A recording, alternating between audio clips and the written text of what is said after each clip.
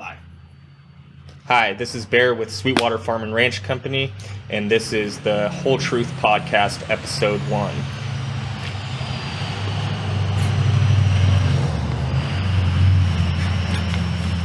I'm Mule with Sweetwater Farm and Ranch Company, and I'm your co-host, and our guest today is...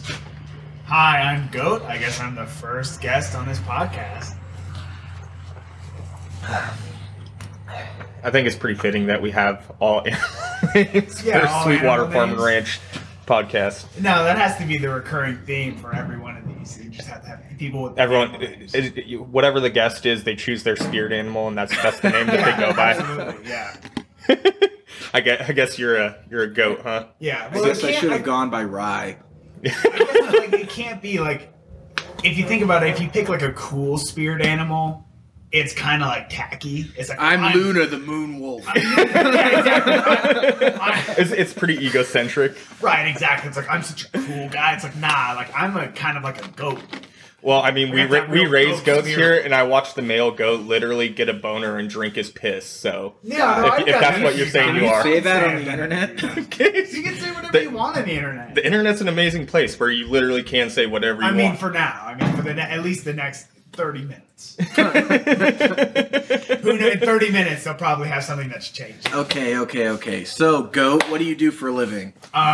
So for I guess for career-wise. Well, why don't you walk us back to just give us a quick interjection of your whole job history, but keep it brief. Yeah, that's fair. So just as a generalization, if you think of like slightly better than white trash, that's been most of my life. I've been a pizza delivery boy. I worked at retail. I joined the Army because it was that or become a drug addict in the small shitty town I grew up in. So in a sense, it's been like I'm slightly better than white trash, but not a whole So what you're like, telling me is you are actually white trash. yeah, for the most part. He's white like, trash in the most high-end glad bag that you can Right, purchase. exactly. Think of like the aristocrats of white trash. He does not use wax paper. He can afford aluminum foil. Right, exactly. Like I can pick. I don't buy aluminum foil because I'm cheap. But I could afford it. Yeah. So I joined the Army. I picked intelligence, which. A fun fact about that, none of the recruiters when I went there, like, they had not gotten a single recruit that had ever gone through it. You had to take, like, a stupid language test and stuff. I passed the language test at the bare minimum mark I needed to. With what language? Here's the best part is level 1 languages are, like, Spanish and French and shit. And they don't ever train anybody in that because it's a waste of time and money because they can just pick up a Mexican dude and have him speak Spanish and have him go work in South America. And speaking Spanish, they can actually communicate with someone that speaks French too, or Italian, because right, they're it's so not Latin based. They never train you in those languages. I met one person that got trained in French. I don't know how she got it, but she got French. And it's You just said the keyword "she." That's fair. She gets really mad about that. I can get into that later. Anyway, so I passed the bare minimum mark. I had to get I got like a 95, which is the bare minimum you could get on this test to qualify. And then because I got such a low score, I couldn't get any languages like Arabic or anything. So they didn't give me a language and they just sent me to go do shit. And that was probably the best thing that happened to me because all I did was do shit for the Army as a human intelligence soldier. My entire career, I did way more than most human intelligence soldiers get to do in their first enlistment, and I only did one enlistment because I was only in it for the college money. God bless America. So after getting out of the Army, what have you done since then, and what's your path you're trying to take? So since getting out of the Army, let's see. Yeah, I worked at some retail. I started going to college because, again, I did it for the college money. I just wanted to get a degree. Didn't really know what I wanted to do, which is one of the reasons I joined, because I figured, why go into a bunch of stupid-ass debt for a degree I didn't want when I could at least get a degree I didn't want for free, essentially, at the price of my body and mental health. And so right now I'm doing like computer engineering. I'm trying to go down the modern technology route. Are you specializing in anything for that engineering, or just in general computer engineering? For now, it's just general computer engineering, maybe computer science. I'm going to specialize into. I mean, I dabbled in a bunch of languages for people who know that stuff. You know, like SQL code for databases, C#, Java, JavaScript. You know, just computer shit coding. You're speaking Egyptian right now. Yeah. For anyone who understands. Hold on, I have so many questions, but you're just talking forever. Yeah. So I want to talk now because I'm needy. But I need Bear to talk. Kind of go over the same synopsis so people can get a feel for him, since this is our first podcast. All right, where we're going should kind of do the same thing. What do you need? Well, what was your first job? Crackhead or my first job? Chauvinist prick. I mean, I never stopped being a chauvinist prick. So That's my first job, Going strong. like my first on the books job, I was like most teenagers. You know, I got a job washing dishes at a diner, but my little brother's dad, who's not with my mom anymore, he did seal coating and asphalt. And at 8 years old, I'd go to work with him all summer. So I've been doing restaurant work and manual labor work my whole life. Now I work for an internet company building satellite communication towers and doing other odds and ends for the company, mechanic work and things like that. But I've been in the Ironworkers Union. Yeah, you guys are really good at fixing brakes. I'm pretty sure that the master cylinder blew on that from all that crap in there. No, I'm sure it did. So I'm gonna tell them we need to get a new master cylinder to replace it. But anyways, I've just done all kinds of. I've worked in manufacturing. I've worked in restaurants, manual labor. I really enjoy doing manual labor things and actually creating things with my hand. And then after meeting you, when I moved back here to where we're at, and you want to start a ranch, I've helped out with doing those sorts of things on a regular basis. So I just kind of float around and do whatever makes me feel good or pays me money to exist. You're quite the pig whisperer. And I'm quite the pig whisperer. Those pigs do love me. They literally love you. They fight over you in a way I've never seen pigs fight over human beings. I'm telling you, man, you just have to, be nice to them. How about you there, little buddy? Me, huh? Well, I grew up breaking horses as punishment for doing really badly in school, which was great. So I spent most of my school education years as a child breaking horse stalls and learning how to boss a 1,500-pound animal around. And then I worked for my dad doing construction and remodeling and home renovations because I couldn't get a job. I graduated high school during the recession, and there was no work. Why would you hire an 18-year-old without any experience, without a family, when there's a 40-year-old guy standing in your grocery store with 3 kids that was willing to bag groceries so his kids don't go hungry? Yeah. So I couldn't be mad at him. And he's not going to go anywhere because he's got 3 kids. Yeah, no, he needs the job. Yeah. And I couldn't get anybody to hire me, and I tried for a whole year, and I thought about college, but I just didn't want to incur all that debt, and I really didn't know what I wanted to do yet. So I walked into the Marine Corps recruiting office, and they sat down and talked with me, and I thought that was cool, but they told me I was literally too thick. So you're just so thick, your ass cheeks clipped together. Literally 3 C's, bro. 3 C's. Yeah, no, I'm a big girl. So they told me to go talk to the Army, and then the Army said, "What do you want to do?" And I said, I want to blow stuff up. And they said, "Sit down, son, you are in the right place." And then they had me pick out jobs I didn't want, and the only job there are like 5 jobs I didn't want. And one of those jobs was the one that I ended up with. And I was a field artilleryman, which is a very interesting career that rarely has anything to do with field artillery. And that's a whole, I could talk about that forever. Yeah, I mean, I'm sure that. And then I got out of the Army, and I went to, I got a job cleaning up after wildfires in California. Then I got a job with the Forest Service. Then I went to do private security for myself, trying to get in on that sweet commercial marijuana grow money, but it's California, so that's a whole nother story.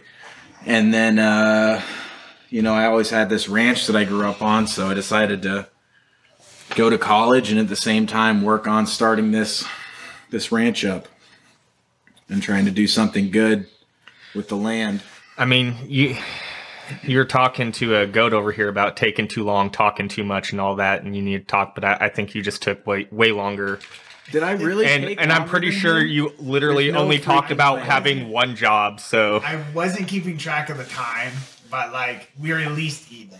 Oh God! Don't talk to me. I'm done. I'm leaving. So anyways, What are you, a girl? Yes. So anyways, Mule was in the army because he's a freaking loser. Goat over here was in the army because he wanted to go to school, and I'm still white trash. Goat grew out of it. I'm still white trash and just working manual labor jobs. So To be fair, it sounds like as our general podcast group here, it's like most of us are just white trash. Like all of us at least grew up in white trash, and I mean, I was raised in trailers and trailer parks, but so with the I list think of I got all you guests that guys we taught. have planned, nobody here by comparison is white trash. Most of us are elitist snobs by the standard of some of our guests. we only grab shittier people. I buy name brand food, okay? I buy Captain Crunch, not Mr. Crunch. Yeah, not Admiral Crunch. Look, you guys can say what you want, but Admiral Nelson is a better rum than Captain Morgan could ever hope to be. For God's sakes, the man is an admiral. For God's sakes, he's an Also, admiral. I mean, yeah. I didn't drink any of that swill because I'm Captain not white Morgan trash. has one boat. Admiral Nelson has at least two boats. He has a fleet, okay? He's a commander of a fleet. But you have to have at least two boats to be an admiral. Right, exactly. You have to be in command of more than one ship to be considered an admiral. Yeah, an admiral is a commander of a fleet, right? Right, exactly. Where a captain is a commander of a ship. Exactly. So, as lifelong Californians, how do you guys feel about the state of California right now? Is that like... I mean, it's it's positive. I can give you. I literally don't want to hear anything but the truth about how you feel about the state of California in this moment. Yeah, I mean, I guess of 2020. I guess now that we've talked about ourselves, we could actually go into the swearing in for the rest of this podcast. Oh yeah, we should do that. Mil, why don't you lead us in the swearing in for the remainder of the podcast? All right, everybody, shake loose. Make sure to wipe yourselves. Check in at the train station. Hold up your right hand so everyone can see it. In this audio podcast. This audio-only podcast. I assure you, I know my right from my left. Oh, That's fuck. debatable. You're holding a goddamn water bottle cap. Will you said it? Have some respect. Yeah. Sweet Jesus. Anyway. Okay, so I swear to tell the truth, to tell the truth, the whole truth, and nothing but the truth. and nothing but the truth. So help me God. So help me God. Jerks. Okay. I mean, I wasn't sure if we wanted to go that route or not, but I had to do that once. I'm about to do it again because I have to testify against those meth heads that beat up those girls, which is super cool. Oh yeah. Nothing like beating up your kids' mom in an alley to make you look like the kind of guy that should have custody. Yeah, having you and your buddy, two grown men jumping a 5 foot tall, 80-pound woman in a dark alley in the middle of the night. That's really, really productive for society. That's Macho Man Randy Savage style. But it does, as horrible as that is, it makes me feel better about myself. That like, I might be white trash, but I'm not so white trash that I beat up on my baby mama. You can go online and you can look at like News of Record and like we have crime graphics. The sheriff's department actually posts like their own like News of Record thing, and you can go look at some of the people that commit crimes and things like that. And it really does. It'll make you feel incredible about yourself because damn it if I'm not better than them. You've been on crime graphics. I have been on crime graphics. And I'm sure somebody was scrolling through it and saw me and they're like, whew, I'm glad I'm not that guy. Thank God I'm not that guy. We've all been, thank God I'm not that guy. So, anyway, back to the state of California. how is the state of California in your guys' opinions? Let's start with our beautiful guest, Goat. Yeah, hey. And his wonderful red shirt that no one can see. Yeah, it is really fantastic. It is. Thanks. Lovely. This is actually a hand-me-down from my buddy who got too thin for this shirt, and he gave it to me because I'm bigger. How do you get too small for clothes? He does a lot of like rock climbing. So No, really what we're shape. saying is, why do you care if your clothes are a little loose, or why would you give them away? Oh, I don't know. What kind of man bun having, hippie sausage walking looking fool was this? Is that thing custom tailored to his You know what? larger fit? I don't know Is where he frustrated got it that he from. got less thick? No, honestly, He's only got 2 C's now. Honestly, No, 1C. He is at 1C at this point. He does a lot of rock climbing. He's in the So he's union for grocery workers, which is actually a pretty good union. It's a great to be honest union about. from It's- everything it's I've heard great. about it. It's really hard to get fired. Exactly. He can do a lot, and still I've seen a lot of grocery workers do a lot of dirt. Right, exactly. And have their middle finger up while they do No, it. but as far as the state of California, I mean, I've lived in a lot of places. Like, I've lived in Colorado, I've lived in North Carolina, New York State, Korea. I did some stunts in Afghanistan. I've been in Arizona for a while. I've been in a lot of different states and a lot of different places, and I can for sure say California, as far as like individual liberties, is probably on par with Afghanistan. Which I know. Hold on. Okay. Hold on. I hate to interrupt you, but I got to stop you right there.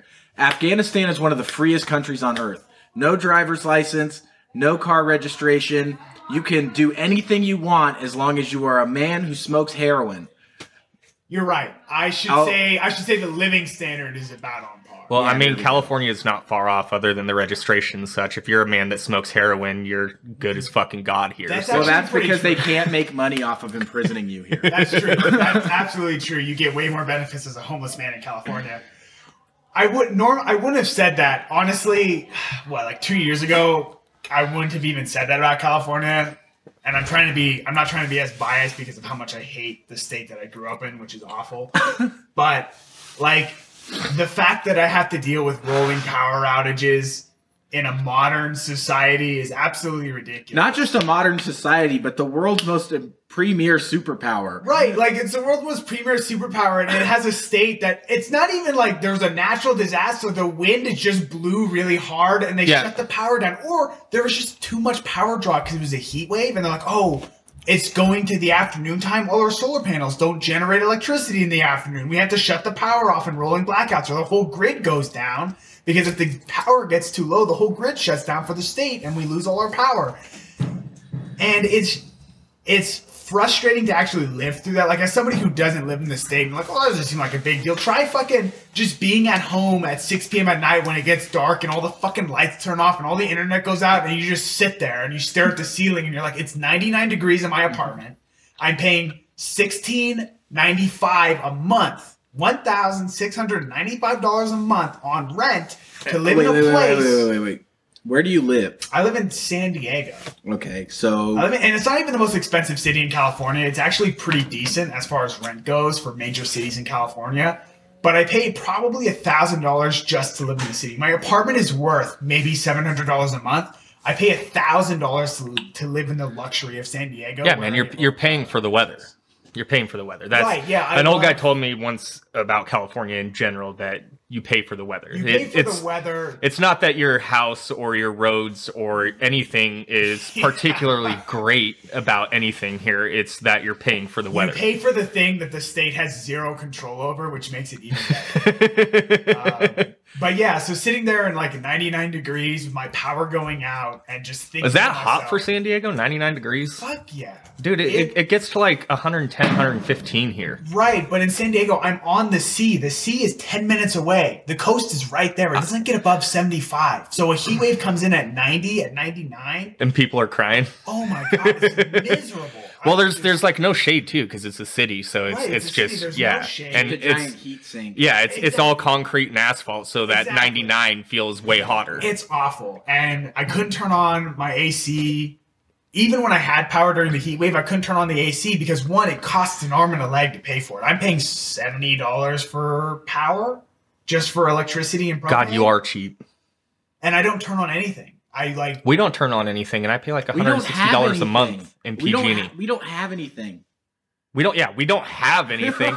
Basically, it costs me $160 a month to run my refrigerator. We don't even have a swamp cooler. You're talking like the kind of guy that doesn't want to run his central heating and air. It's not that he has a choice. Yeah, it's not that I don't want to turn on the cooler because I don't want to pay the bill. It's that I literally do not have a cooler. That's true. I do at least have. You've been fact checked, sir, and the fact is you don't have a choice. The fact is I'm a broke ass. So. The fact is I'm just cheap and I pay $70 a month.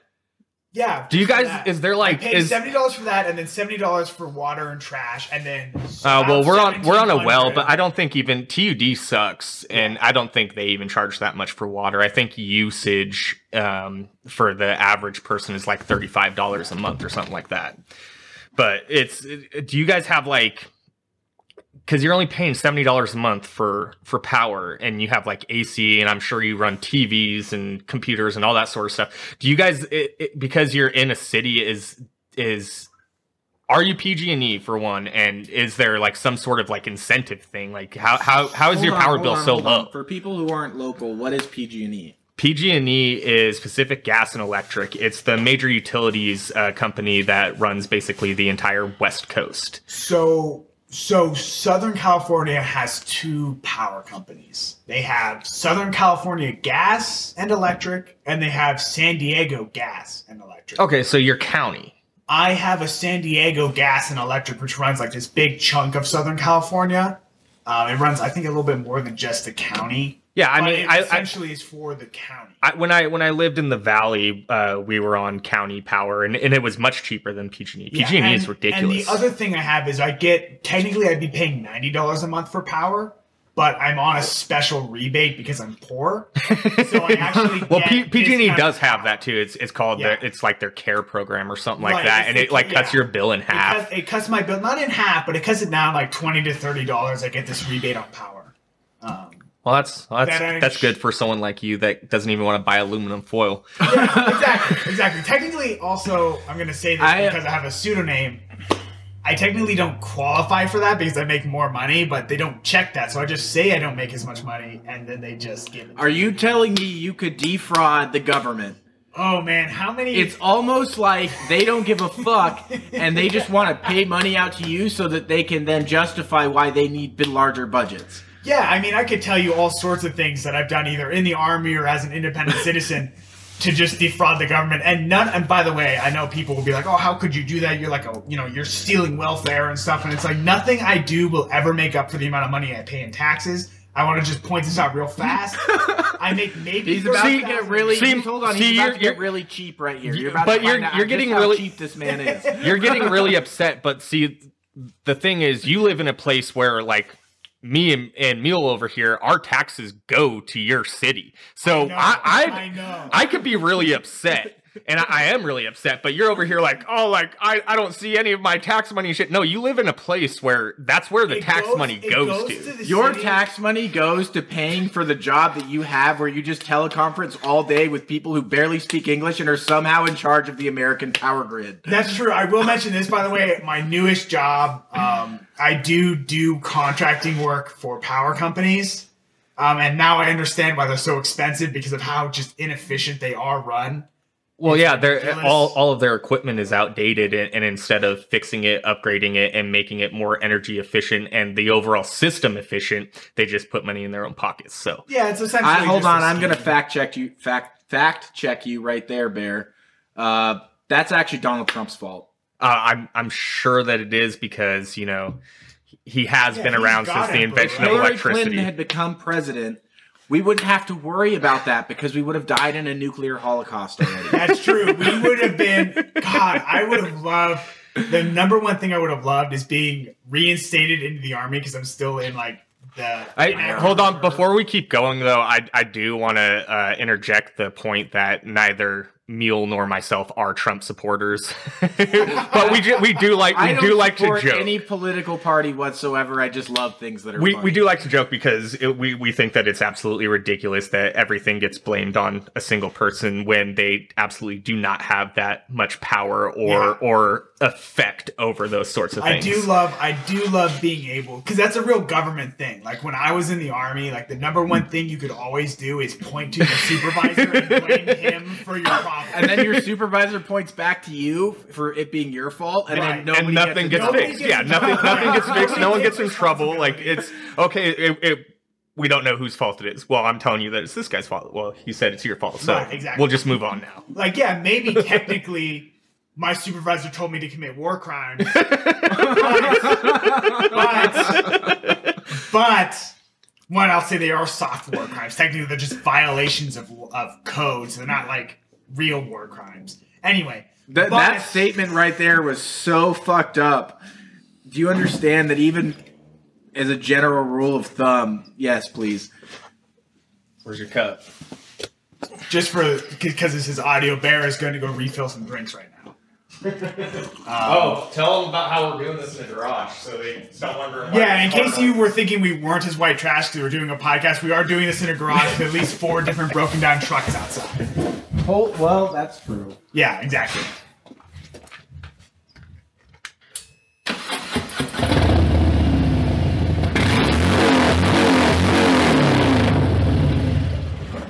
Unnecessary. That will hopefully get cut out. I don't know how to do that yet. Oh, good. You'll just have a minute of absolutely unregisterable audio as you rev your stupid motorcycle. No, so I understand that maybe that was a joke, by the way, in case anyone was wondering. A soft war crime is a joke to you. So, who are you, Hillary Clinton? So let me. That's what I was just gonna say. You would have fit right into Benghazi. This is actually really funny. I had to go. Thank you. So because the Army's trying to like fix its problem with like mass veteran suicide, which is awful, by the way. I still think it's that 22 to 23 veterans kill themselves every day.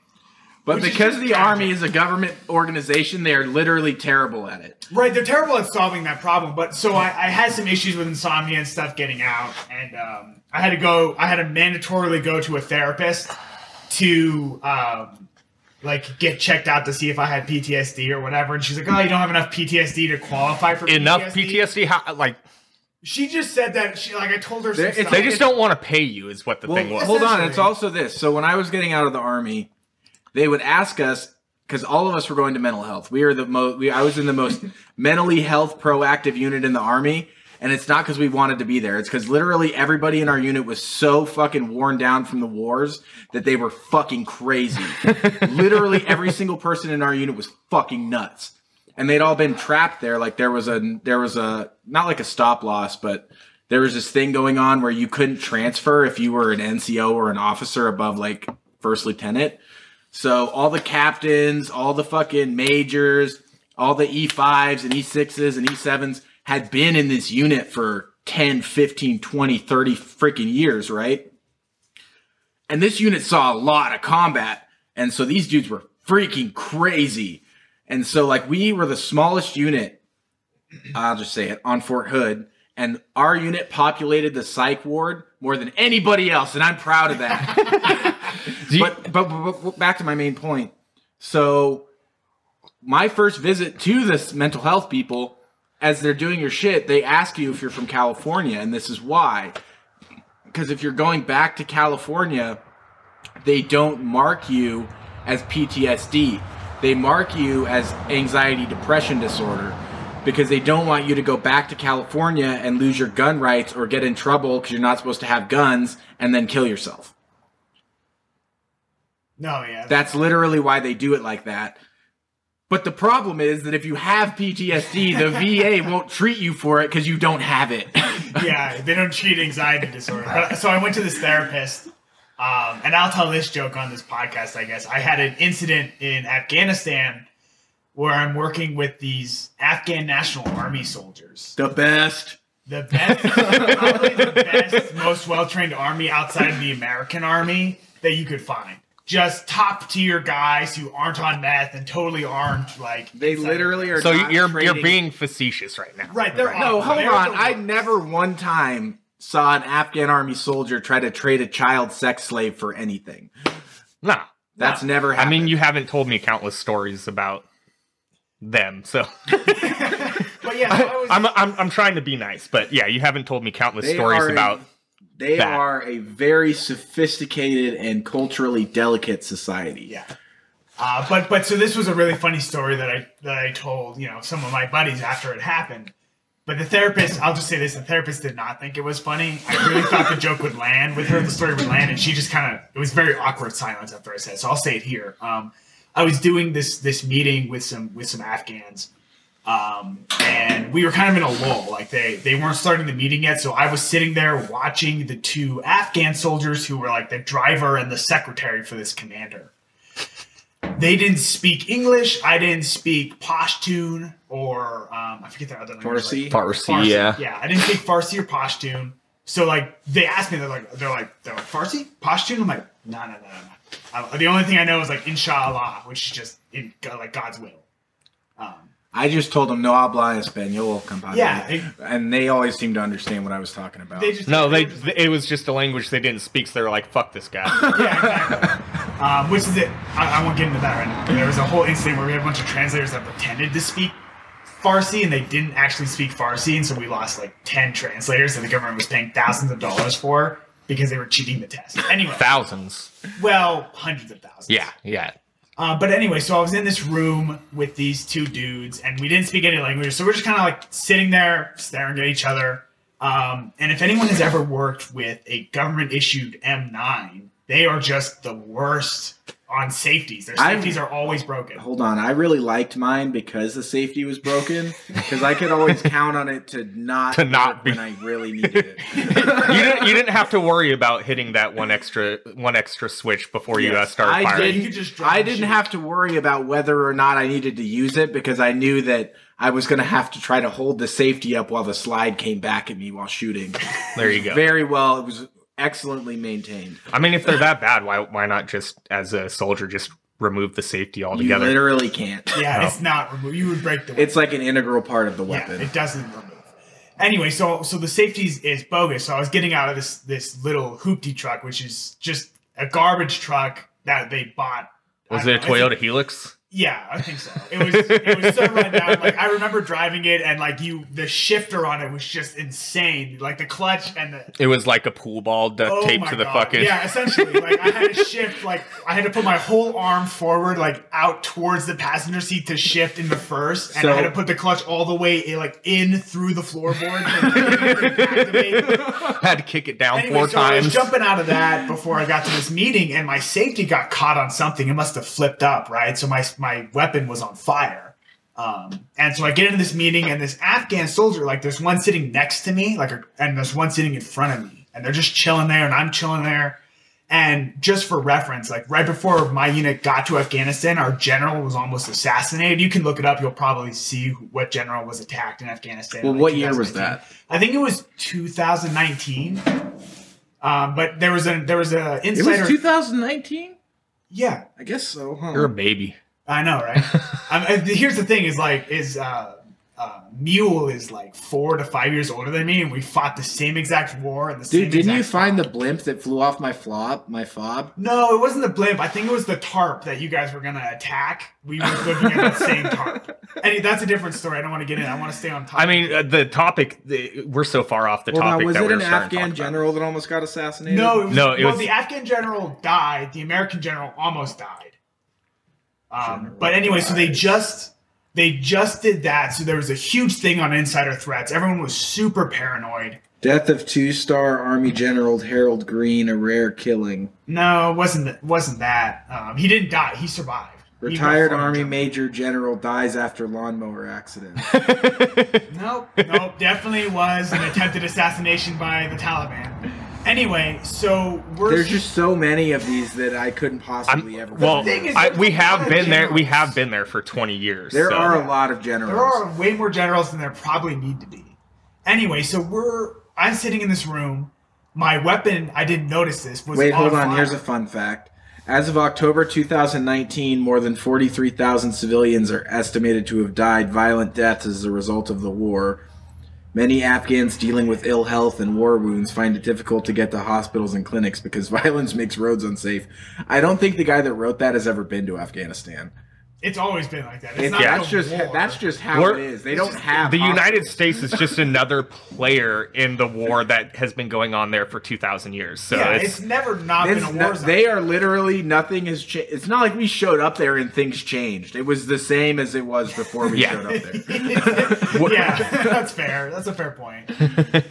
So I'm sitting in this room. I don't know my weapon's on fire. This Afghan soldier who's sitting next to me, who can't speak to me, sees that my weapon's on fire and thinks, oh, let me help this guy out. His weapon's on fire. It should be on safety because he's had some training with Americans. So he's like, oh, guns should be on safe. So he reaches over towards my handgun.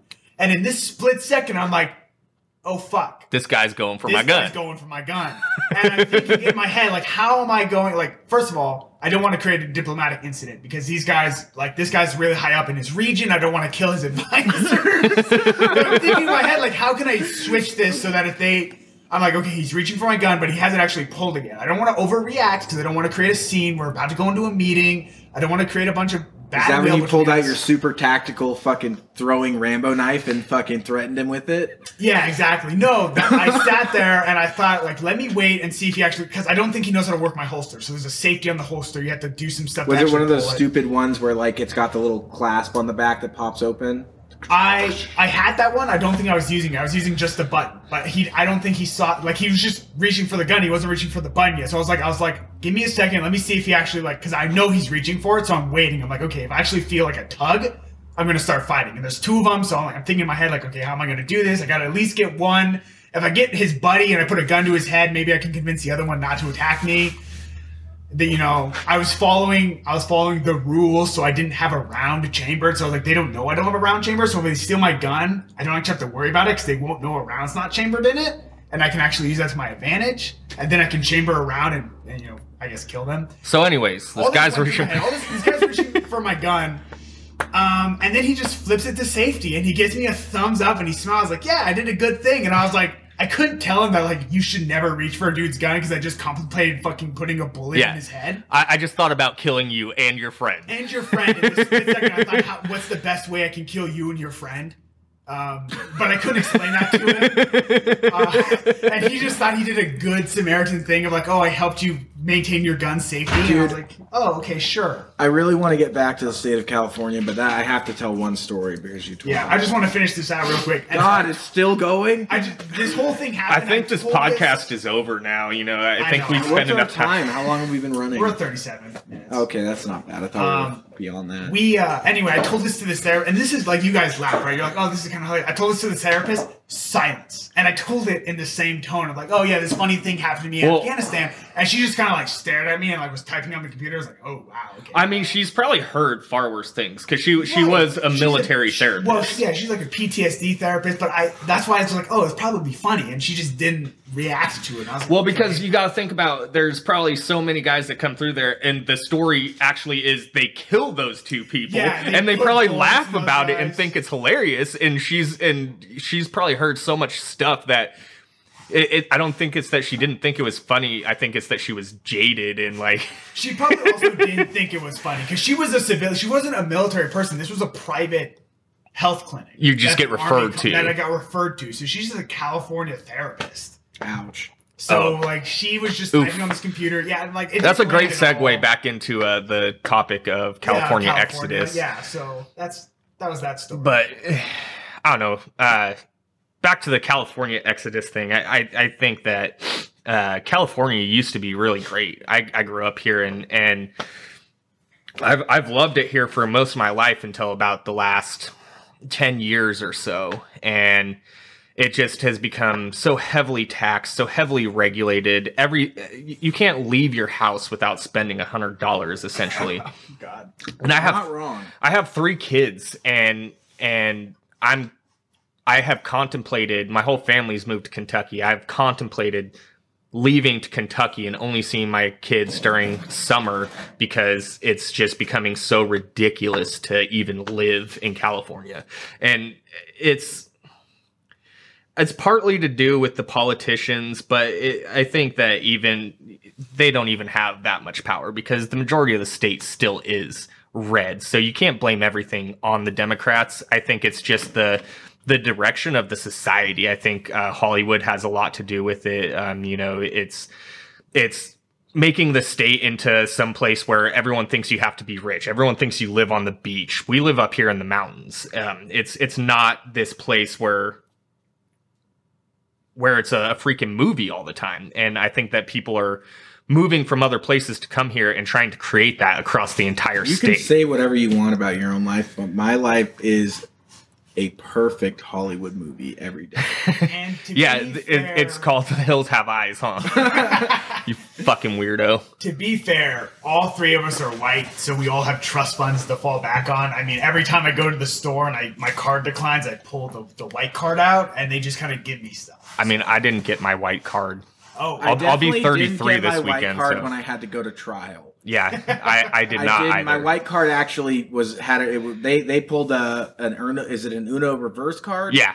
Oh, wow. Yeah, they pulled an Uno reverse card And on then me. slapped down a draw 4. Yeah, and there was nothing I could do. It wasn't the person that broke into my house's fault that they broke into my house. It was my fault that they broke into my house. Yeah, you defended your property, and we're like, That's a whole nother thing, and I don't. Never mind. Yeah, that's. I think you need to stop bringing up things that are an entire podcast for one topic. That's the problem, though. Being white trash, you have so many stories. Well, that's just your privilege, though. You need to stop thousands complaining because you have it really good. You're You right. understand that, right? I do have it pretty good. I'm not going to say that I don't have it really good, and I'm not going to say that I don't have benefits, but I think that more than it being because I am white, I think it's just purely because I live in America. Yeah, I will say that I was going to agree with you wholeheartedly that I do have privileges for being an American. Again, I know America has problems. Let's not pretend that like we live in a utopia, and let's not pretend no, we don't. that like We live in California. The only states worse than this one are New York and New Jersey. Exactly. So we're not pretending we live in a utopia or anything, but I will say for a fact that like after being to other places, I think most Americans don't know what real poverty looks like. They don't know what real corruption looks like. Like we have corruption, we have poverty, but it's different. It's different. It's a completely different scale. You can walk to your sink in your kitchen, turn it on, and have fresh, drinkable water. When I was in Korea, we would drive past cinder block huts of old women that were just rice farmers. They just harvested rice from cinder block huts, and their roofs were tarps. South Korea is a modern country, but that's their poverty level, is people living in cinder block huts with tarps harvesting rice. You don't have that really in America. No. Those are homeless people. They don't have jobs. Homeless people don't have jobs. They live, and that's what I'm saying. Like these people have full-time employment and they live like homeless people in America. Yeah. And that's the level of real world poverty that America just doesn't understand. Yeah, I think that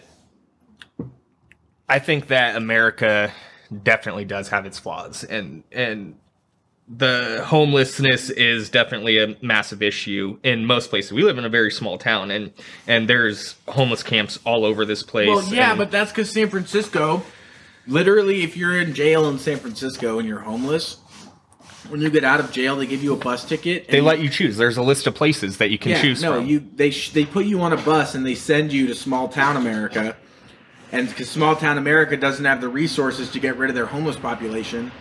So our county's population... Hey, T.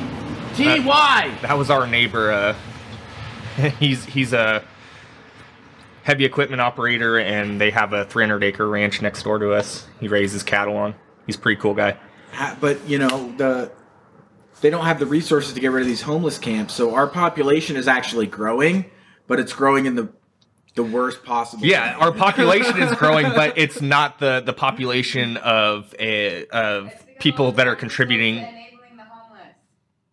Okay, well, earlier you said you didn't want to be a part of this podcast, so don't sit in the other room and yell when we talk. What do you think is going on over here?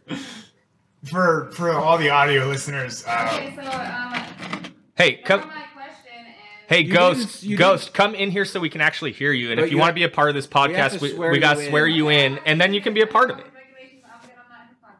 I'm not in this podcast. okay. Well, the Stay audio over is there and mind your own business. the audio is definitely picking you up. For audio listeners, we had a fourth person that was thinking about doing our first opening podcast. They didn't want to do it, and so if you're hearing that and they're sitting outside smoking, because again, we are doing this in a garage and we are pretty white trash.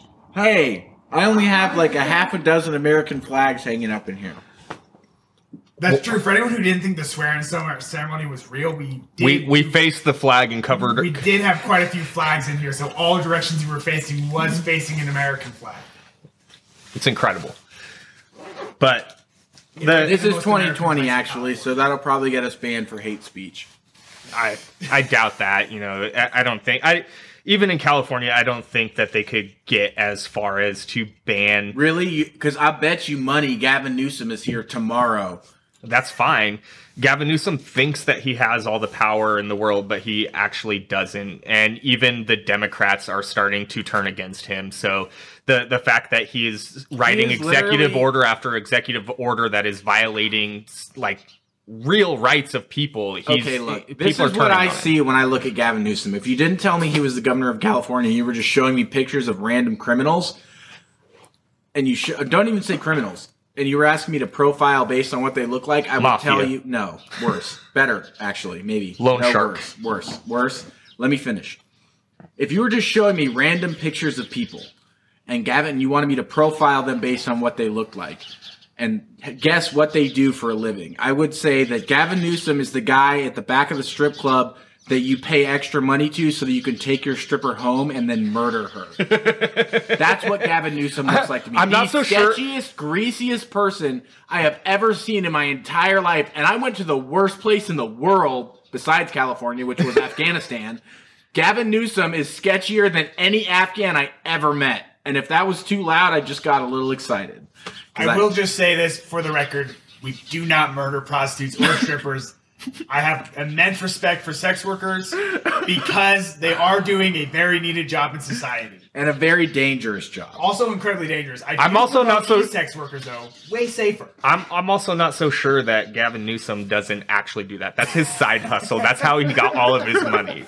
You know. I would if I'm not saying I believe that. Okay, but if look, it came that was out your that he job. murdered prostitutes. Part of your army job was to... Don't hit this because you're probably making Part like a of your booming noise in the microphone. Tell me how to live my life. I'm just saying. Part of your army I'm a job... free American.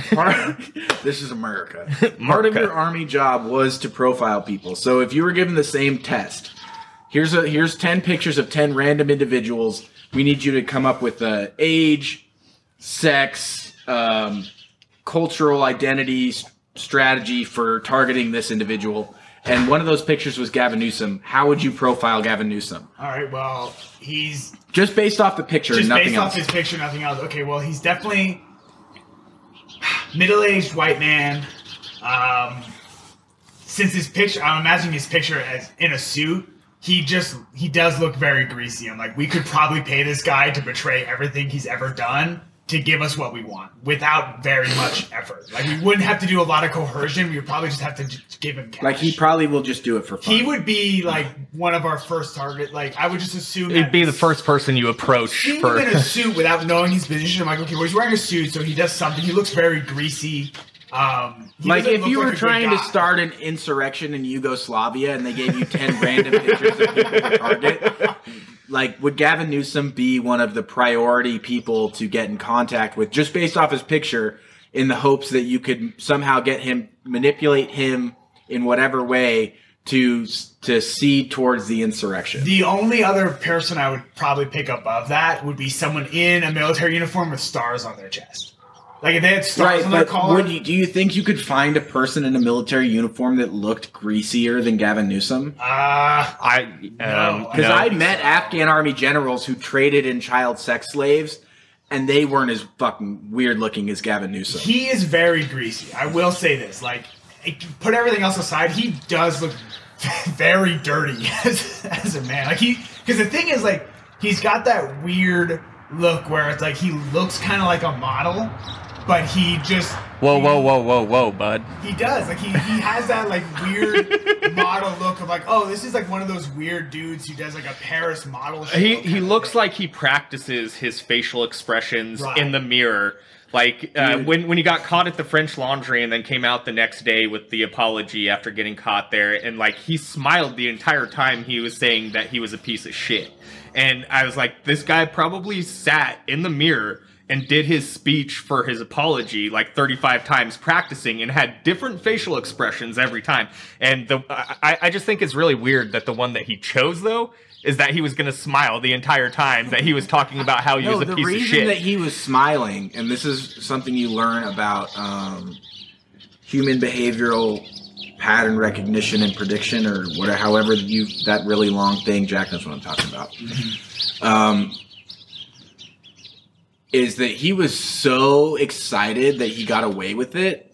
Like, he was so happy that everyone else is wearing a mask and he wasn't, and then he gets to go up there and be like, and he didn't wear a mask at this press conference. No, that's why he was smiling, because that guy is so greasy and dirty that he literally gets off on petty stuff like being able to do that. I agree. I agree with you, but it was subconscious that he was smiling. He probably it wasn't subconscious. Smiling. It was right in the forefront. It was complete bullshit. His entire apology was complete bullshit. Of course it was. Look at him. He's so greasy. And I think that that's part of the problem. And I think that's part of the problem with what's happening in California too in general, is that it's not that people are changing and becoming more politically correct or adhering to these things that society is calling for. It's that people have learned and been conditioned now that you can do whatever the fuck you want. You can fuck over whoever you want. This is America. You can hurt whoever you want as long as the next day you issue an apology. It's okay. That's absolutely not true. Well, that's what's happening in our society. You know the worst thing about that? That just happened with our governor. I've been attacked and sexually assaulted by more women than should. Like, if I was a woman, I would be like really fucking mentally fucked up. Okay. I've been sexually assaulted, and like what qualifies as rape for a woman, I've been the part of so many times. It's not okay, right? But as a man, our society doesn't care. Well, that's that's happening. That's a whole nother subject, and there's definitely double standards for that. That, you know, you can pull up statistics and you can look at suicide rates where men account for 80% of suicides, something like that, some ridiculous number. Men account for like 70 some odd % of the homeless population. There's all these ridiculous double standards. Okay, but think about it. That's just biology, right? Because, well, you're supposed to be strong, right, as a man, and we like to pretend that we're better than our biology because we're smart, and we are smart. Yeah. But the thing is, we still have instincts. We still have competitive drive, right? Right. That's what drives that crazy girl at the bar to try to get her boyfriend into a fight by flirting with other dudes, right? Well, it's because she wants to prove that her boyfriend is the toughest, coolest guy. But that same thing is what drives those men to commit suicide, right? And it's just part of biology. It's why the goat in the pasture has to chase the girl goats around and catch them, even though they want to. Animal breeding is rape. They want to. The goats want to procreate, but the female goats can't just give it up that easy because he's got to earn it. He has to earn it. He has to prove that he's physically capable of doing it, and that his genetics are good enough to procreate with her. And on some level, people aren't better than that. We are still animals. We're very smart animals. We're very spiritually connected animals. We are on a higher consciousness level than I think a lot of animals are, right? But we still have that mammalian brain that the goat has. Mammalian? What's mammalian? Mammal. Oh, okay. Our brain is just more advanced, but deeper down inside our brain, that stuff still exists. And so the higher rate of suicide for men, look at the rate. If you looked up the rate for male wolves that get separated from their pack and die, like that get pushed out of the pack because they're a male as a puppy, it's extremely high. Yeah. And then the rate of them dying is extremely high. Yeah. But the rate of a female wolf getting pushed out of her pack and dying is much, much lower. yeah, and you know why? Because the female wolf is more valuable to any wolf pack than a male wolf. Yeah, Does that make sense? In the animal kingdom, we are a part of the animal kingdom. Yeah, but in the animal kingdom, in the lesser animal kingdom, below primates and such, it's like you're talking about our goats, and Nathan isn't discriminatory with what goat he's going to hump. I've watched him hump pigs. It's not. And for clarification, they're talking about the goats in the pasture, not me. Known as well, goat. I just want to make that clear. I have seen Nathan hump goat over here, so yeah. Wait, what? No, but there isn't discrimination with the males, and that's why a female wolf could get pushed out of the pack, but another pack is just going to pick it up because the male primitive brain is just trying to procreate. It's not thinking about strong genetics necessarily. It's just trying to procreate. Right, but my deeper question there is: do most humans even think about the fact that is such a driver behind so many of the things that they do? I think we used to, and we masked it as things like, saving your virginity for marriage and really contemplating who you're with and things like that. I think that we used to value that and have a semblance, but we made fancy words for it instead of saying like, you got to make someone work for it, which is what we say now, but everyone still just fucks everyone. But does the girl at the bar who's flirting with that other dude to cause her boyfriend to try to stir up a fight, it's definitely her primitive boyfriend brain. is worth breeding with, and in the most primitive sense of this extremely primitive breakdown. Do you think that the average woman doing that? I really wish Ghost was here. Do you think the average woman doing that realizes that that's why she's doing it? I think on some level she does, but like I said, humans are a fragile thing, and we can't admit that we have a primitive brain, so we come up with these fancy fucking words for it, and I think that on some level, women who do that do understand that that's why they're doing it, but they call it something else, or even people from an outside perspective call it like, oh, she just likes drama, things like that, but it's not really that. That's it. I think that we do understand that, and I think that even the people that do it and call it something else understand. You think that we're just masking it as something else to Definitely. make ourselves feel better about the primitive thing that we're doing? Definitely. What do you think about that? So I want to, because I agree with you guys, but I'm going to play devil advocate here for a minute. No, that's not allowed. I mean, you're right. Sorry, let me. I'm the one. 100% with what we're saying. I'm going to start a Twitter campaign to cancel you from whatever power company you work at. It's one of the ones in San Diego. Got him. We got him. There's only so many. Got it.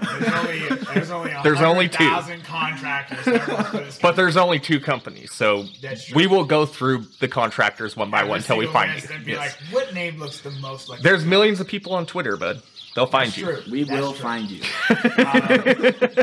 Now, so to play devil's advocate here, you guys are suggesting that the primitive brain of humanity, right, can't be overcome with cultural leanings or teachings or let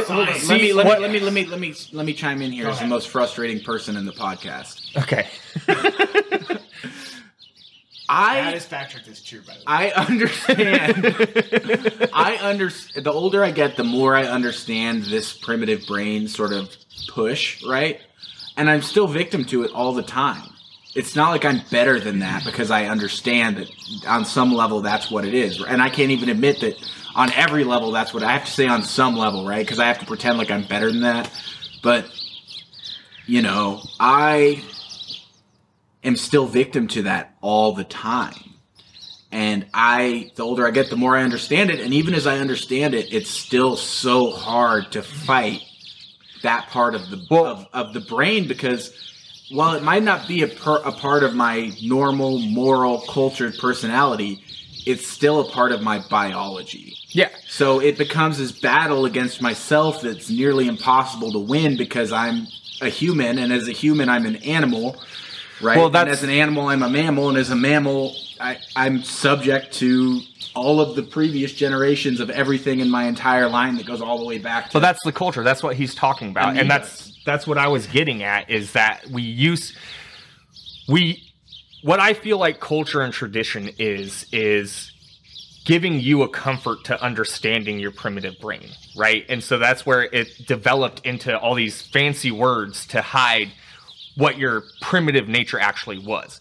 Whereas, with the culture and tradition and stuff, that's why I think it's so important, because it goes back to the beginning of your ancestry understanding you and explaining to you in a way that you understand your primitive nature. And I think that's what culture is. Well, and how much of that comes from a time before we really understood that stuff?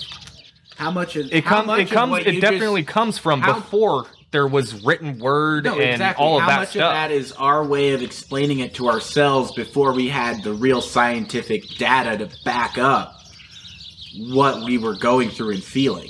How much of that is our compounded multi-generational culture of explaining what it means to be human and explaining the parts of our psychology that are primitive before we can understand that that's what it was. Now, as a species. This is part of the question I'm posing to you guys is, now that we as a species understand ourselves more. Why? I'm glad you said that.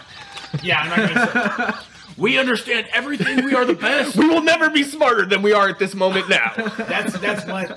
As a quick sidebar here, that's one thing I do hate about people who claim to follow science. Is they're like, well, the science says this, and this is the facts. Yeah, well, 500 years ago they said the Earth was flat. So, and that black people were literally a different species, right? Or that plate tectonics didn't exist. They're like, you believe in plate tectonics? You're a fucking maniac. You're crazy. Was it Galileo that they murdered for saying that the Earth revolves around the sun?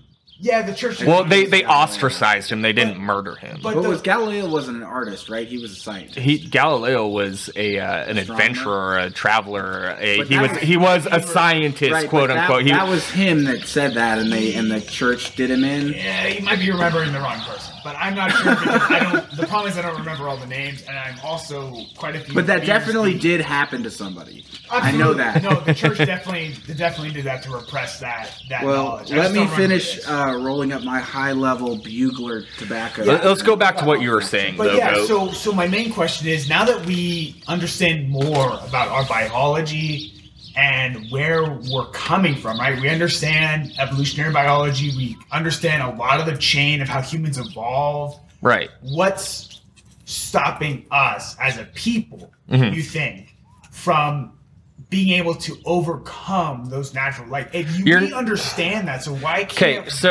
why do you believe that we cannot create a culture? Because I understand, again, playing devil's advocate, I understand that a lot of people suggest that we can create a better culture where we eliminate toxic masculinity and we eliminate all these things that are wrong. That girl at the bar who's insinuating the fight between her boyfriend and some random dude also hates toxic masculinity. But wait, okay, so I understand. But she's encouraging it. I understand what your question is, and I think I think that it's not a matter of creating a new culture. It's not a matter of eliminating things. Like you talk about toxic masculinity. Well, okay, so the thing of toxic masculinity is that's in the same category as the masculinity of what makes a firefighter dumb enough to run into a burning building to save a child. It's not a matter of eliminating toxic masculinity. It's not a matter of creating a different culture. It's a matter of continuing our understanding of the culture and tradition that we have in place, that there is specific needs from each sex, and that can go into having the transgender and the whatever number of sexes and fluidity of all of that is coming into our culture now. There still is a place for all of these things. The toxic masculinity is people who don't have an understanding of their strength, power, and aggression, and the ability for the use for good of those things. They're using it for bad. To take away toxic masculinity, I'm a general laborer. So to take away my toxic masculinity means I'm not going to swing a hammer as good. I'm not going to climb that 150-foot tower because I'm going to be afraid, because I'm not using my testosterone and adrenaline to overcome those things, to go up on top of that, or beat something through something, or lift this heavy steel that I have to lift and then weld it together holding a fire in my hand. I don't think that we need to create a new culture. I think it's that we need to understand better ourselves, instead of saying that, okay, we understand everything about this and we need to remove this. No, we don't need to remove it. I don't think that people who want to remove those things understand the value of those things. It needs to be guided better from a childhood, and it needs to be guided better in adulthood with people that struggled to get the proper guidance when they were young. Okay, but I have my fact checked on Galileo, but also, would you say that what you were just describing, because obviously you could make the argument for why families are super important and all that, and they are. Families, mother, father, mother, father, whatever, is so important to the development of a child, right? Yeah. But even more than that, there's all throughout human history, there's been single moms and single dads and all that stuff, right? Homosexuality, all of these things have existed forever. All the way through all of human history. But I think the biggest problem that we face today is multi-faced, but I'll sum it up in 2 or 3 parts here.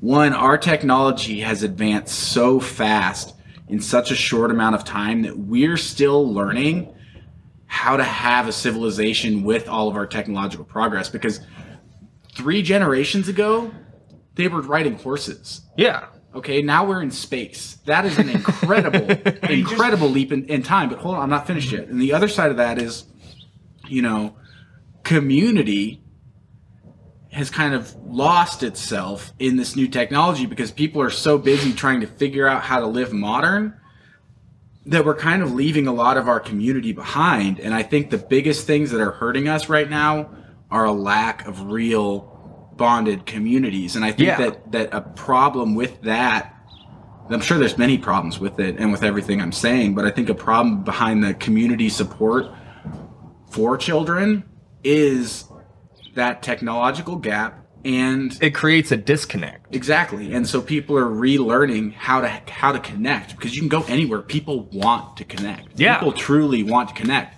And I think it's just been we skipped a beat somewhere, and while we play catch up with our tech, we're also playing catch up with how does this tech integrate into everything that it means to be human. And I think that community problem is starting to really solve itself now. I think we're starting to turn a corner on that, and I agree. The technology has created such a disconnect, and what happens when there's a disconnect but there's such connectivity is people get ostracized for a single thought or a single belief, and then they fall into something else because they feel accepted because they agree with something. And there's all these echo chambers out there where Dude, that's what my college is. My college is a huge echo chamber. You get rejected in one place. Well, that's cool because there's 10 billion clicks on the internet, and you just join up with this and you feel like you're a part of something, so you feel like you have a real community. Whereas that's not a real community. A real community is your neighbor up the road coming over to bring their tractor to cut your freaking driveway in the back of your property because it's dirt and the rain washed it out. Thank you, Devin. And it's being there for the people that are around you and creating a better environment that you live in. And that spreads because the people within that community go to other communities, and they do that in other communities. In a lot of ways, it's that whole spreading the love thing. It's the pay it forward concept. Yeah. The technological disconnect has made people afraid to make new friends if they're not friends with the same people on social media. It's made people afraid to make new friends with people if they don't wear the same clothes, if they don't listen to the same music, if they don't follow the same podcasts or writers or anything like that. It's become such a social thing to exist that if you're not a part of the same group, then you can't be a community. And I think I think it's really sad, and I think that we're starting to see that turn a corner and change, but I think that the last 15 or so years of technological advances really did a lot of damage, and I think that it's going to take a long time to repair those damages. I cannot tell you how many times somebody that I know has been like, oh, just hit me up on Facebook. Are you on Facebook? What's going on with Facebook? I'm like, bro, I don't have Facebook.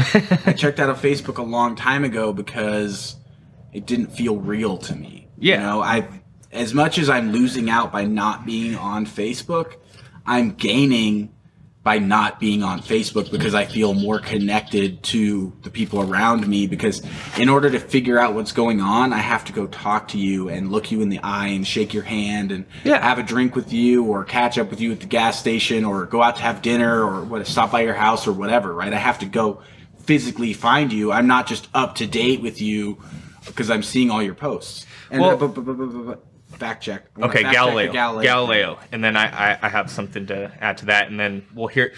Actually, you could go first, because my point is just kind of echoing what we've been saying. In 16, and Jack, can you... Goat. In 1610, Galileo published his Sidereus Nuncius, describing the surprising observations that he had made with the new telescope, among them the Galilean moons of Jupiter. With these observations and additional observations that followed, such as the phases of Venus, he promoted the heliocentric theory of Nicholas Copernicus, published in De la Rufinition. Hold on, I need to rethink that word. If you can't read, you're fired from being the fact checker. Look, man, you didn't even graduate high school. I did. I didn't graduate 8th grade. Okay, well, this word is messed up. Wait for me to say it.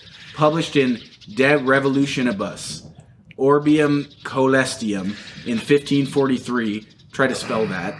Galileo's discoveries were met with opposition within the Catholic Church, and in 1616 the Inquisition declared heliocentrism to be formally heretical. Basically, it goes on to say that he was found guilty of likely inspiring heresy and that he was held in captivity until he died in whatever year. Yeah, so he was ostracized from the community for going against what the Catholic Church was saying. Yeah, which was the Catholic Church was in their day the maybe not the main opinion, but they were the loudest and most violent opinion of the day. Yeah. So if they were around and you didn't adhere to what they were saying, you paid a price for it. You were either killed or run out of town on the rails. And I feel like a huge portion of the population didn't agree with it, but they just went along with it because they understood that it was easier to placate those people than it was to actually stand up. Well, and it was in those days that the Catholic Church was like who you went to get your funding for adventures. Like it was Spain that funded Columbus, right? But also that money came predominantly. You could fact check it, probably should. But the money from all these adventurers to discover all these new worlds and stuff were heavily from the Catholic Church, and if not, it was from royalty, which the royalty was money from the Catholic Church. Yeah, so one thing to remember with those historical points is that a monarchy is someone who was gifted, has the God-given right to rule a land. Yeah. So even if the monarchy was the one who was funding, God save the Queen, it was still coming from the church. Coming essentially from the church ideology. Well, because the church was spread across the fucking world at that point. And you have to remember that when Spain... The known world. When Spain and Portugal found the new world to them, found quote the unquote, quote unquote, yeah, found the Americas. We should say the known world from the Eurocentric perspective, because as much as I despise all the people that would make that point about that, that is the truth. It is. What we just said was the known world from the Eurocentric perspective. Yeah, that is the literal. What's the right word? Not collegiate, but like. That's the proper way to say that reference that we just made, right? Yeah. But from their perspective, and when they found the Americas, and they were like, "Oh, we found all this new land," like I know people misunderstand. We found all this new land that has these new people on it. They figured out pretty quick that it wasn't really India. That's one of the reasons if you live in the United States why so many things are called Columbia. It's because that was one of the first names for the new region was Columbia. And that was also going to be potentially the name of the new continent, but it got switched to America because of the Russian explorer who found the whole Pacific coast and mapped it. Now, anyway, the point was the church was the one who actually divided the land, who said Spain owns this half of the New World and Portugal owns the other half of the New World. That was a church treaty. Okay. And so when you look into like the history of Jamestown, one of the reasons Jamestown was founded where it was is because they were hiding from the Spanish in order to not get caught breaking the Pope's treaty. Okay. That was one of the big things because Spanish sailors were going up and down the coast still claiming they owned all that. I have ancestors that were there, like on the very first boats that landed at Jamestown. And, you know, I don't know why, but I always seem to really connect with people who also had ancestors who were of English descent or Scandinavian descent that came to America 400 or 500 years ago, right? Because look, and I'm gonna say this, in my experience, those people that I'm having that connection with, they're not always white, but a lot of times they are, but they seem to be larger or healthier or stronger or whatever, right? They seem to be like way above the curve of most other Americans. Well, I think that it's because in order to survive at that time, land there and survive, they had to be incredibly smart and incredibly strong because they were literally just dropped off there by a boat, and then the boat left and like, okay, we'll check on you in 6 months if you're still alive. Right, and so they had to like negotiate with Native Americans over squirrel meat. By the way, we're recording this on Thanksgiving right now, so yeah. But think about it, like they couldn't be stupid, and they couldn't be lazy, and they couldn't be weak, or they died. And so the very very first Europeans that came to America, the ones that survived, were literally the best of Europe because if they weren't, they died. Well, could you imagine? In those days, surviving hurricanes. Think about the devastation of hurricanes today in the south of the East Coast. Could you imagine having a log freaking cabin and a musket and surviving a hurricane back then? Dude, if you've ever... And deciding to stay there. That's the other thing. Deciding to not be like, fuck this land. Let's go farther inland from the ocean. So for anyone who isn't familiar, I'm going to reference a book right now. It's called 12 Years a Slave. It's a great historical text about the time right before the Civil War, the American Civil War. I mean, everyone knows about that because they made a movie and it got Oscars and stuff. Whatever. So if you've never heard of 12 Years a Slave, in the book, they actually, the guy who gets forced into slavery, he goes with the people that own him, right? His master. And they go from wherever they are to Texas for some reason to like do something to make money, right? And they go through Louisiana, and this part of Louisiana that they go through just gets hit by a hurricane. It's literally devastated.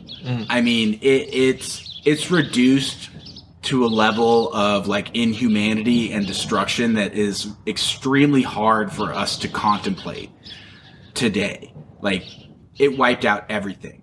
Literally everybody was just sleeping outside because all their houses were gone. Everything was destroyed. All their food was gone. The entire region they went through was destroyed by this hurricane. And as they're going to Texas, they actually sleep through the hurricane. But it doesn't make much difference to them other than the weather because they're just passing through anyway. They were going to sleep outside on the ground no matter what. But for the people of that region, it was an absolutely devastating event. Yeah, they lost their entire lives. Yeah. Just like they... And there was no too. FEMA. There was no bailout. There was nobody coming to help them. So what they lost was gone forever. And we're also talking that was 300 years later than what we're talking about. You know, settling this land as Eurocentric people. It's baffling that. It's baffling to me that I understand like supply chain and the need to. I really don't know if we should call it settling anymore because. I understand the Eurocentric point behind the word settling.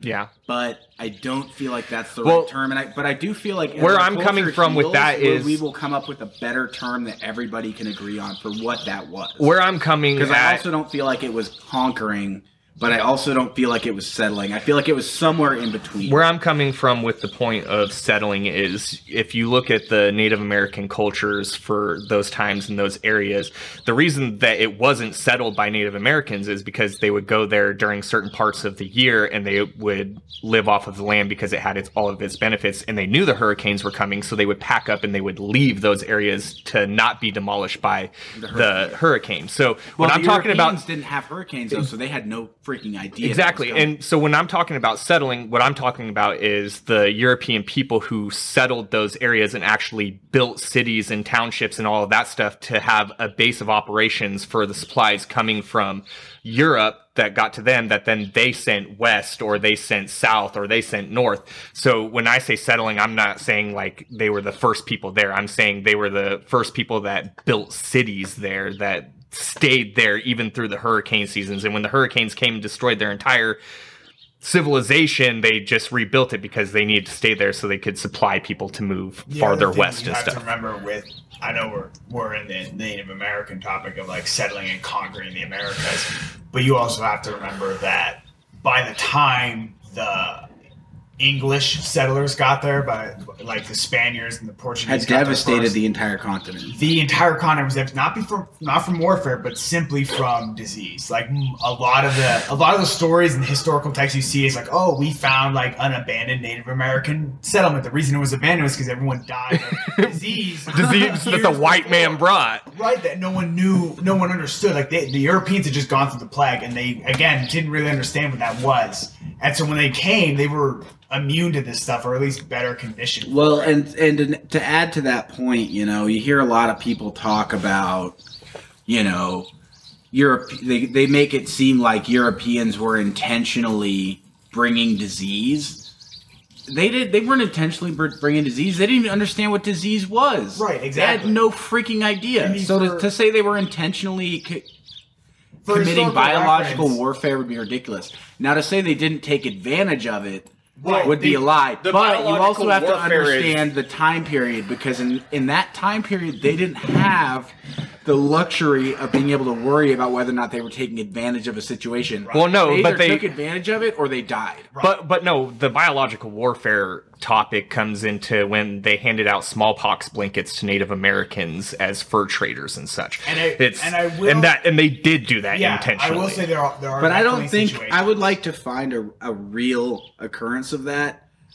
I think that it did happen intentionally in the 19th century. I'm pretty sure that's well documented in at least a couple of cases. I think that's where that argument comes from. And then, there's extremists that just believe that we did it on purpose from the dawn of freaking time. Well, hold on here. As someone who's at least 10% Native American. As someone who's 4.1% African American, I will say... I will speak for an entire people.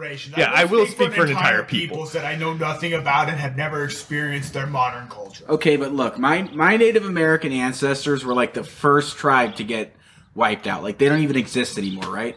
But I mean, you literally just said my tribe, so they do exist. That's a great way to make it totally unverifiable. Yeah. Never fact check that, because they do not exist, so you would never. They haven't existed for centuries, so there isn't any history on them. They don't go. Regardless of everything that's wrong with what I just said, look, it breaks down for me like this: that tribe, they made a choice, right? Because they saw the writing on the wall, and as messed up as it is, because it is messed up, they said, you know what? It's way easier to just live with these European pricks that don't like us because we're Indians or Native Americans or Mohawks or Sequoias or whatever, right? It's way easier to just integrate into their society than it is to continue to try to fight to preserve our society. And also, it's way easier to raise cows than it is to eat squirrels. Well, and I think that's something that gets downplayed and because that's what glossed happened. That's over. Why that tribe doesn't exist, because they integrated 300-400 years ago because it was just easier. Yeah, and modern technologies are always gonna trump everything. Well, that's the entire history of human civilization everywhere. The guy with the best technology think comes about in going and takes from what he wants, and then everyone else copies it, and they play catch up, and then eventually they have a better technology, and they take what they want, and it's just back and forth. Well, and Because think about it's, at the same time, there's a reason why they call it technological evolution, because it is. We're evolving with our technology, and the people with the best technology are pushing that boundary all the time. But it changes. Innovation happens in humanity all the time in every direction. So, there's leaps forward, and sometimes one culture isn't as far ahead, and then another culture shows up, and they're just like, you know what? We love our old ways, but this is literally better. It's just better. Think about going from having to find a specific type of rock, fashion it into an arrowhead, make a stick straight by fire, kill a bird to make the flights for your arrow, versus having a gun that you pour some freaking powder into and drop a ball inside of, and then you have to make that powder and make that ball, but that is a much more stable technology over a long period of time. Exactly. What I'm saying is they went from having to fashion these weapons and tools to defend themselves and hunt, to being taught how to farm, being taught how to shoot something from, I don't know how far muskets can shoot, but a lot farther than an arrow and more accurately. It comes down to how hard you can pray. Yeah, and so these technologies came, and there was tribes like the tribe that you're a descendant of that did see the writing on the wall. Say that more negatively. It's because I'm sitting here looking at you, and you look nothing like a Native American, but I hear you often claim your Native American heritage. To be fair to that claim, I do have a buddy who is. Look, I can literally trace it back in the I'm not doubting records. that you have a percent. I have an ancestor that was like one of the very first people to marry in like a Native American to marry a European. Right? Yeah, like they have a record of that. I'm not doubting your ancestry. All I'm saying is there was benefits to Native Americans joining with European culture. I don't think it's as black and white as we think it is today. I don't either. Nothing ever is. Nothing ever is. People love. Well, we've both been to Afghanistan, and it's not nearly as black and white as people who haven't been there think it is. I was sitting there, and I was literally in my head. It's extremely complicated. We might be just the bad guys helping the Afghan national government, because the Afghan national government's like selling child slaves, and the Taliban are like outlawing and heroin, and no one's good. That's the thing, is like, there's no good or bad. Like if we went on the topic, I know. Can you tell this when you get done? Can you tell the story about the guy with the dirt bikes and the walkie-talkie? Yeah. When you get done with what you're saying. Now. Sure. But like that's the same concept throughout all of history, as we've been discussing for this past 30 minutes or so, or longer. Who knows? Time is just a construct in our heads. Point is, throughout history, there's no good or bad. There is just people, and people do things. So you might think that the American Empire did terrible things to the Native Americans, but the American Empire at the time, they think that Native Americans did terrible things to them. The British might think that, the Zulus are this terrible warrior tribe, and the Zulus think, the British are these awful, terrible invaders. Right? Yeah. Well, so the British thought the Celts thought that the Vikings were terrible. Right. The Irish think the English is terrible. The Scottish think the English are terrible. Right. Right. I mean, and the French think the Germans are terrible. The Germans think the Russians are terrible. The Poles hate everybody. Right. Exactly. So, like, to be fair, the Polish have had the shortest side on the historical stick for like 500 years. They have a right to think everyone's terrible because they've been invaded by every culture you could think of, and yet are still somehow alive, which is pretty endearing to their survivability. That is a culture that is strong. That is a culture that is. They are a strong people because they have been invaded by anyone. Well, I don't know how many Polish people you've met, but they are extremely hairy. They are very Well, think about the region in the world They that they live in live. the most desolate part of Europe. Like, to be a European nation and to have not become a superpower at one point means that you must have lived in the worst possible place No, you could think of. that and that's something to think about too. You know, everyone's invaded them, but nobody's wanted to keep them. They go invade it, and then they're like, okay, we got what we needed from this country by having strategic placement of our armies and such, but. You guys can have it. We're gonna leave now. The Soviet Union literally was like, I guess we'll take Poland. They wanted Poland because they just didn't want to be invaded through Poland again. That's like the only reason that's they like the wanted it. United States being like, I guess we'll keep Oklahoma. And I've been to Oklahoma and I like it, but to say Oklahoma is extremely valuable territory would be ridiculous. There's a reason they sent all the Native Americans to Oklahoma, because they knew it was the most worthless piece of land that they had left to give. All that in South They Dakota. never thought they would colonize it until they ran out of land to colonize. Yeah. But Mule brought up the point of this story about these guys on this dirt bike, and that story is when I was in Afghanistan, and this, for reference, is a secondhand story. I wasn't part of this operation. I watched the after video and was listening to my buddy who was a part of the operation talk about it.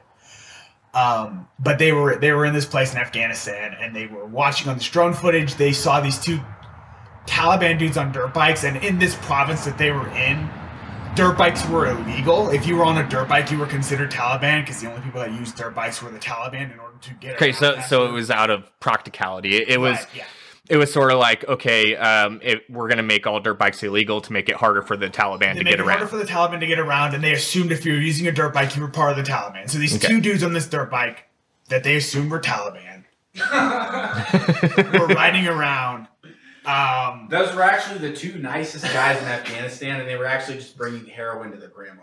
Yeah, exactly. They were delivering heroin to their grandma because she was sick from not having enough heroin. And they were driving on this dirt bike, and they had this drone on it, and the drone got authorization to fire. So they fire this Hellfire missile, which is, I don't know, $500,000 for the taxpayer. Totally dollars to worth kill it. two dudes. Totally worth To it. kill two guys. You kill two guys in a dirt bike. You gotta tell the story about the Mercedes after this. They fire this Hellfire missile. Great use of taxpayer dollars.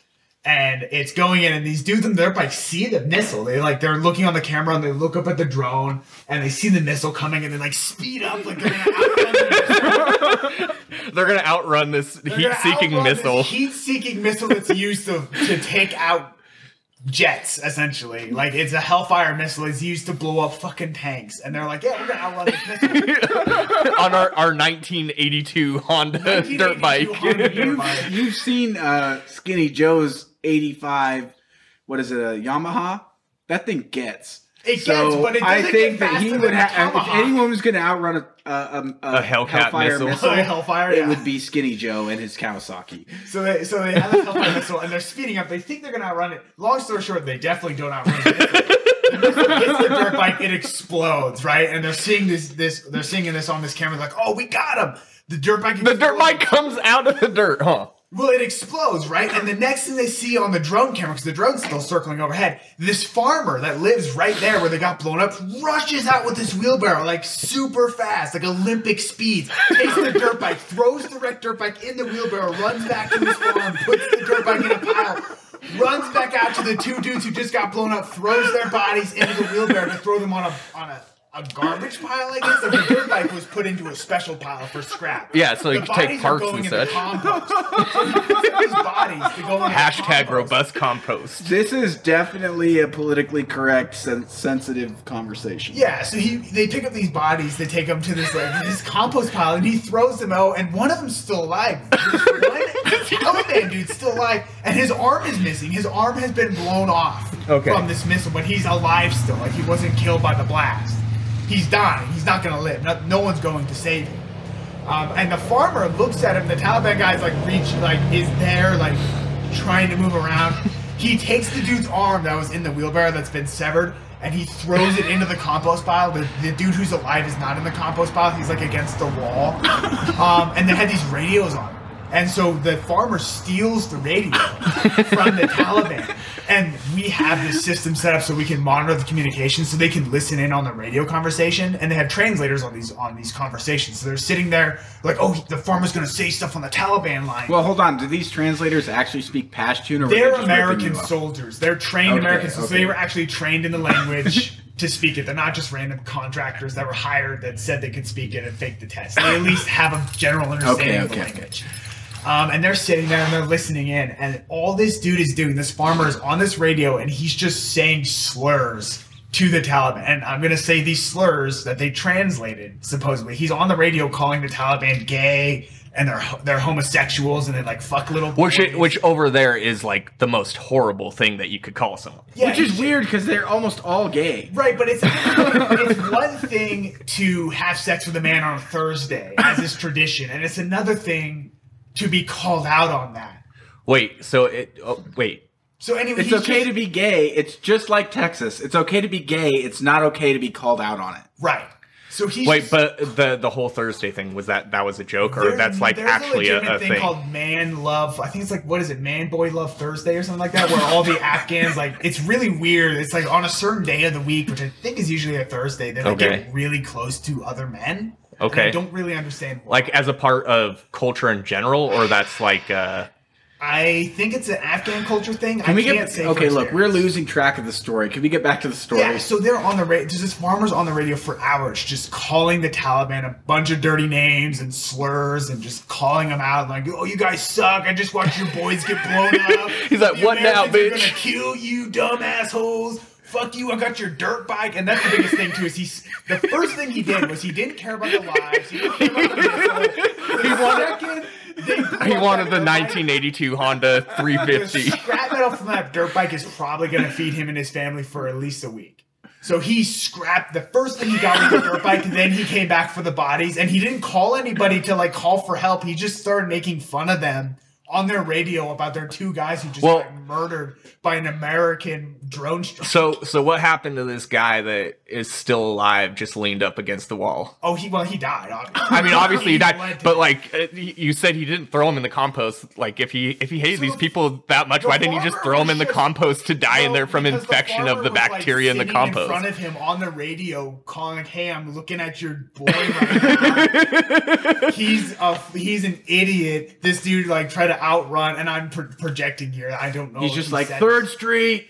Right. He's just like essentially he's just calling the Taliban out, and he's doing it in front of their dying member of the Taliban who had the radio. That's pretty harsh, man. And that's kind of life over there. It's not really, again, it's not really a black and white of like, oh, like, you know, I'm just a simple farmer man and I just farm stuff. Like, no, like the dude probably sells heroin and he probably sold his daughter for some Well, they do literally, they will beat or kill the worst member of their family or their village and then take them to the closest American base and say the Americans did it, and then we will give them money.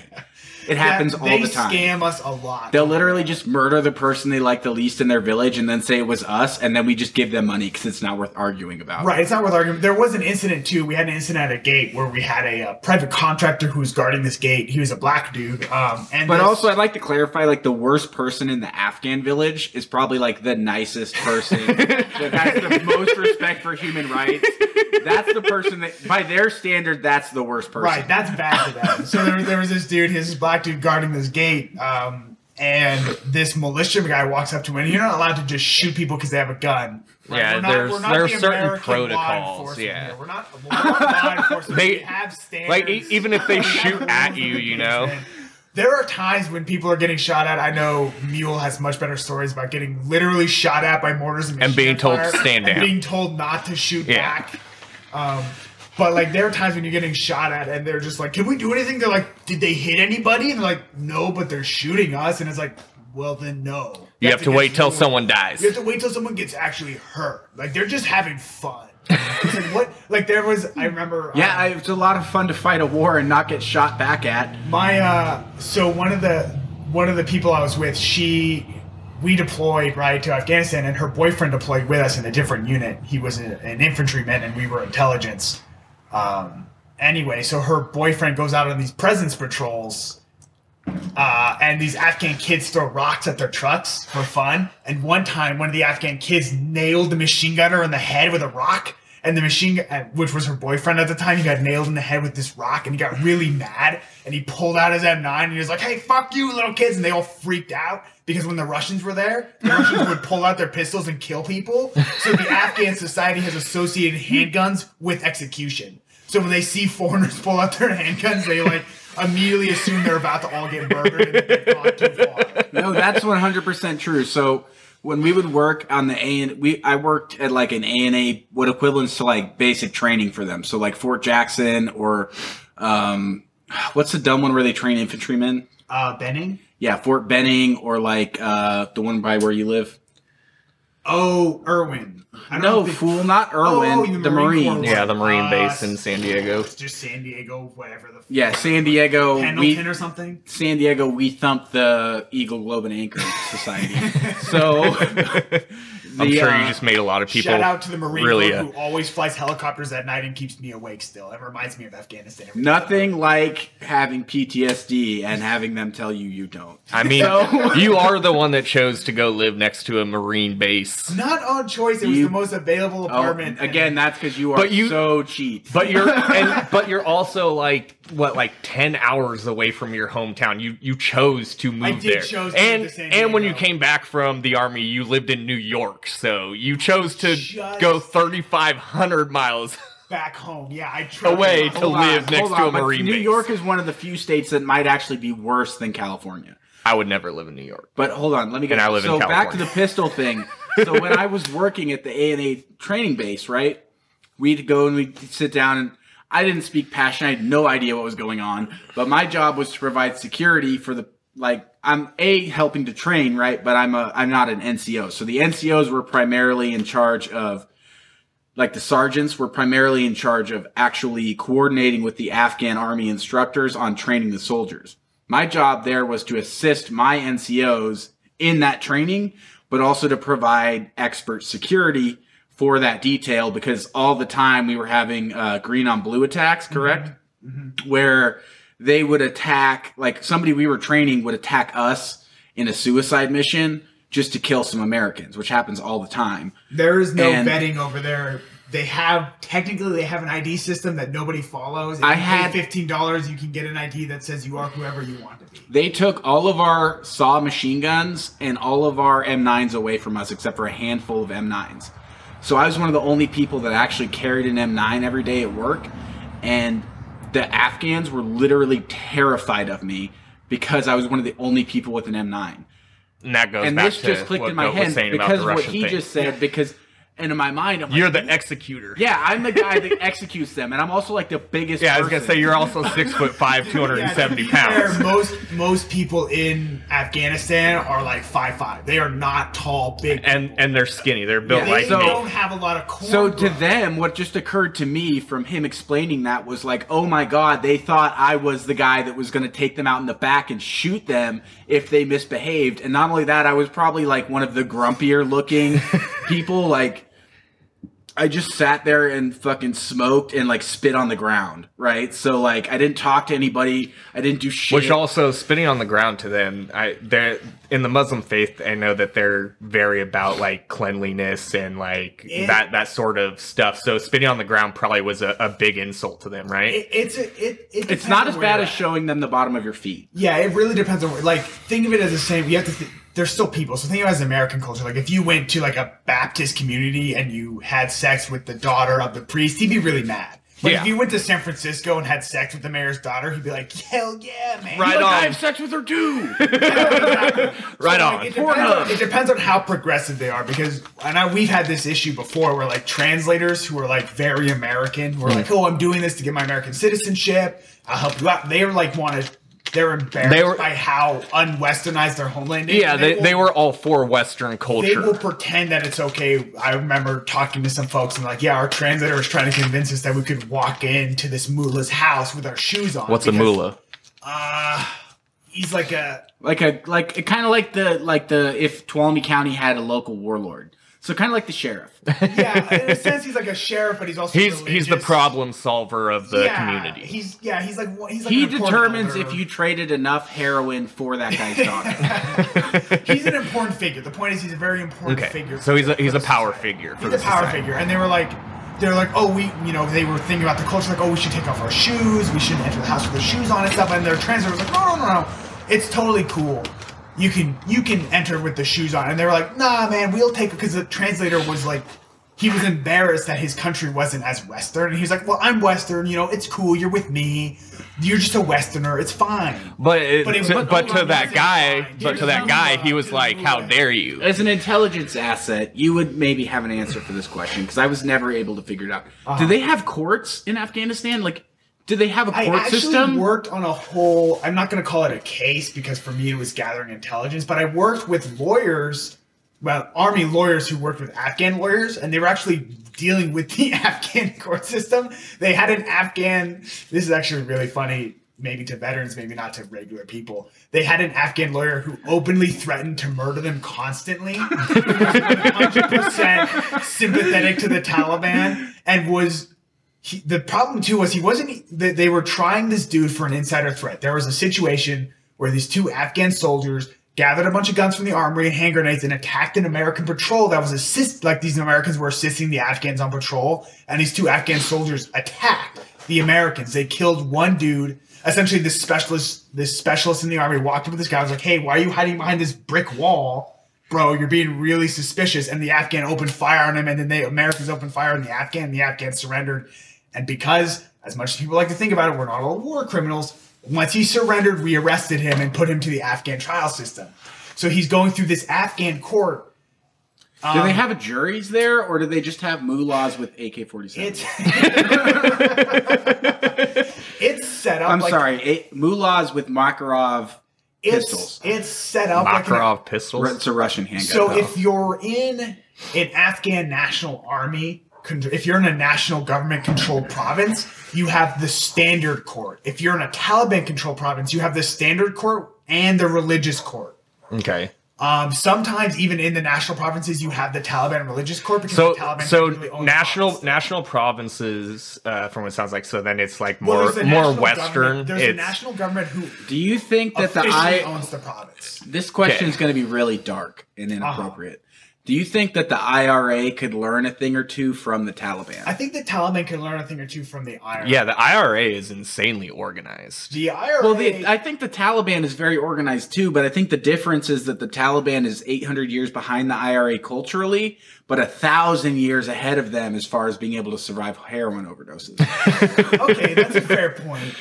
But I think as far as like the IRA goes, like... The Taliban have the advantage of the fact that Afghanistan is a totally lifeless, worthless piece of mountain territory.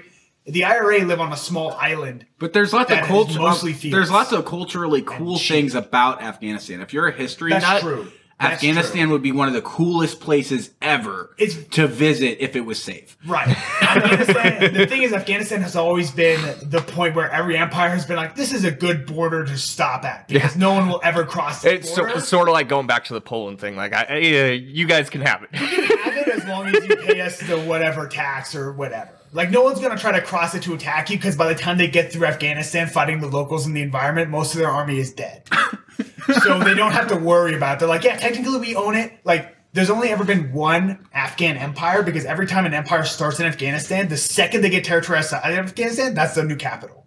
There's only been one. They don't even want to stay there. No, the second they get strong enough to leave Afghanistan, every empire that started in Afghanistan has either moved their capital into Persia, which is now Iran, or moved their capital into Pakistan or India the second they took the territory. There's been one empire that didn't do that, and that's the most famous Afghan empire ever because they had a leader, a warlord, who didn't immediately leave Afghanistan once he conquered better lands.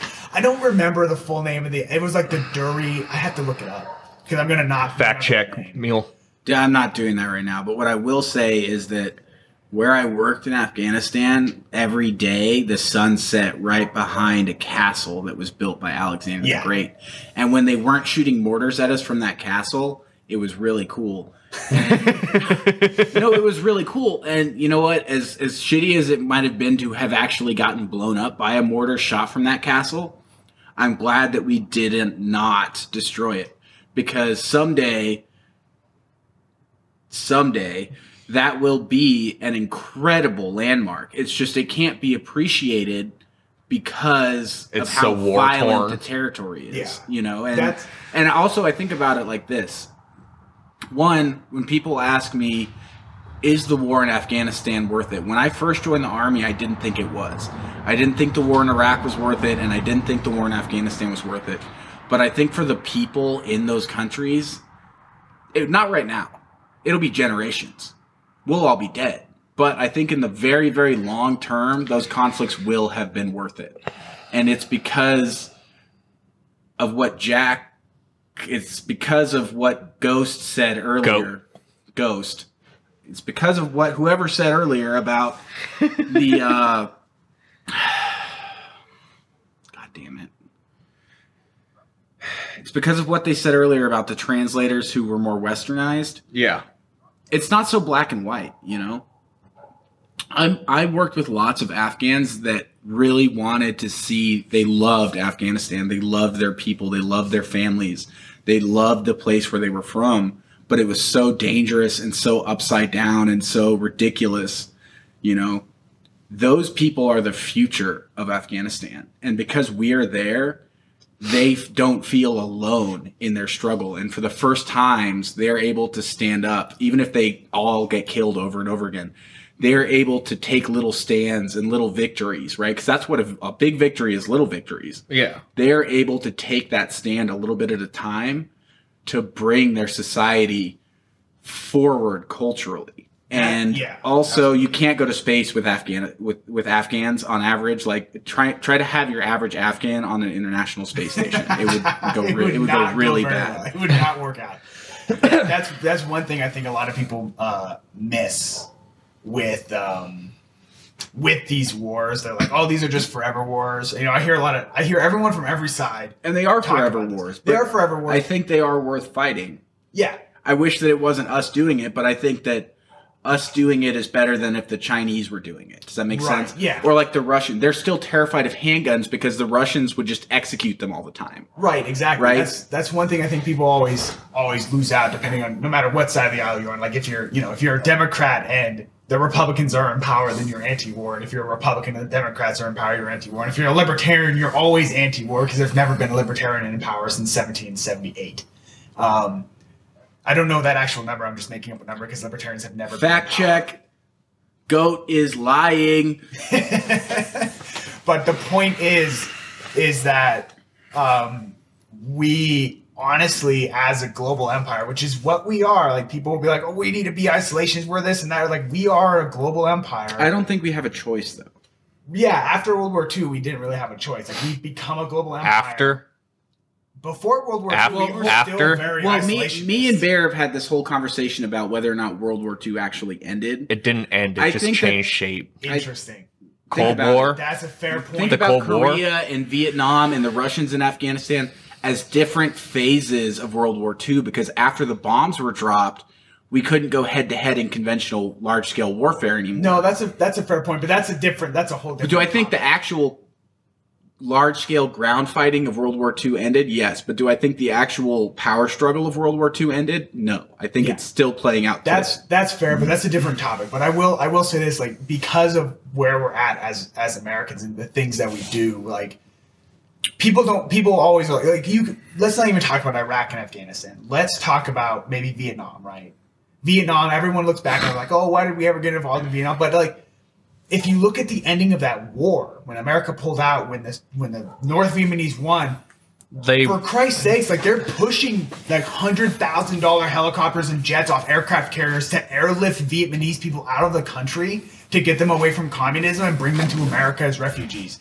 Because once we left them, those people were like, we don't want to live here anymore. This place is going to go to shit. Well, and we will do anything we can to escape it. Yeah, and they went through and they started killing people. You either join us or right. you're and dead. It's the same thing with Iraq and Afghanistan. When we invaded Afghanistan, nobody talks about this. We invaded Afghanistan, millions and upon millions, like 3 million or something, like Afghan refugees went back into the country because when America invaded, they were like, our cool. country's It's going to get change. better. It's gonna yeah. change. It's And we, of course, we squandered that opportunity because we're not very, we're imperialists. Well, we didn't. We're not very We good also at it. were Western, so our culture didn't. It took 10 years for our culture to figure out that their culture and our culture weren't getting along, and so the biggest opportunities that we missed in Afghanistan and Iraq were because we didn't understand their culture until it was too late. And so the game that we play today is of trying to show them that no, we are here to help you. We want to help you. We want to make things better for you.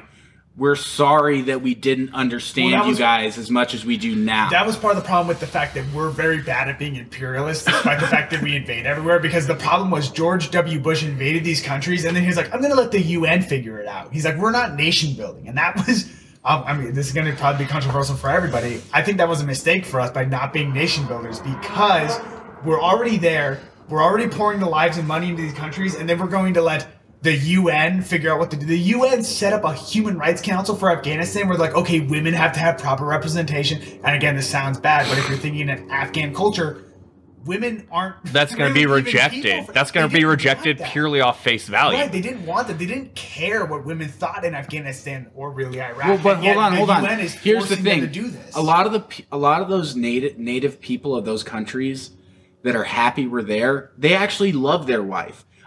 I every fucking day when I was working the gate on the fob I was at, the little tiny fob where we had one little tiny gate, there was one Afghan that went around the whole fob and he sweep gravel roads. He was literally sweeping the dust off of gravel roads for like $2 a day American, right?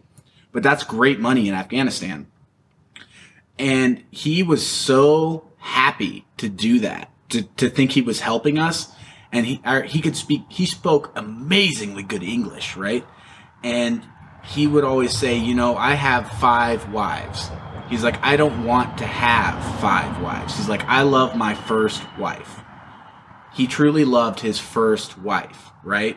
But then his brother died, right? So he got and his his brother wife. had 3 wives. So he had to take on multiple wives. And his second wife, what happened was the local mullah said, if you don't marry another woman and adhere to our culture, we will kill you and your wife and your children. So that's how he got his second wife. And then his additional wives came from when his brother died, right? So he had all these wives, but he really just wanted his one wife. But if he didn't have multiple wives, they would have killed him. And also, taking on those extra wives meant he got the opportunity to make sure that his brother's family didn't starve to death or get sold into sex slavery. Yeah, and so that's a he big believed in what we were doing. He just couldn't admit it to other Afghans or they would have, or the militant religious zealot Afghans would have killed him, right? Right. And that's another thing that I think people also forget. We've been there for, 18, 19 years now. Well, really, And- we've been there for 40 years. Yeah, technically we've been there longer, but we've officially declared war for 19 years. One of the big things that has changed too is even the Taliban has gotten way more moderate than they were when we first entered Afghanistan. Well, Like, because the they're idea- trying to win their war. Yeah, well, And their so in own order to people. win- 'cause When what when we you're started doing 10 years ago was we stopped fighting a guns and bullets conventional war and start we fighting an started- insurgency. We started fighting a cultural war.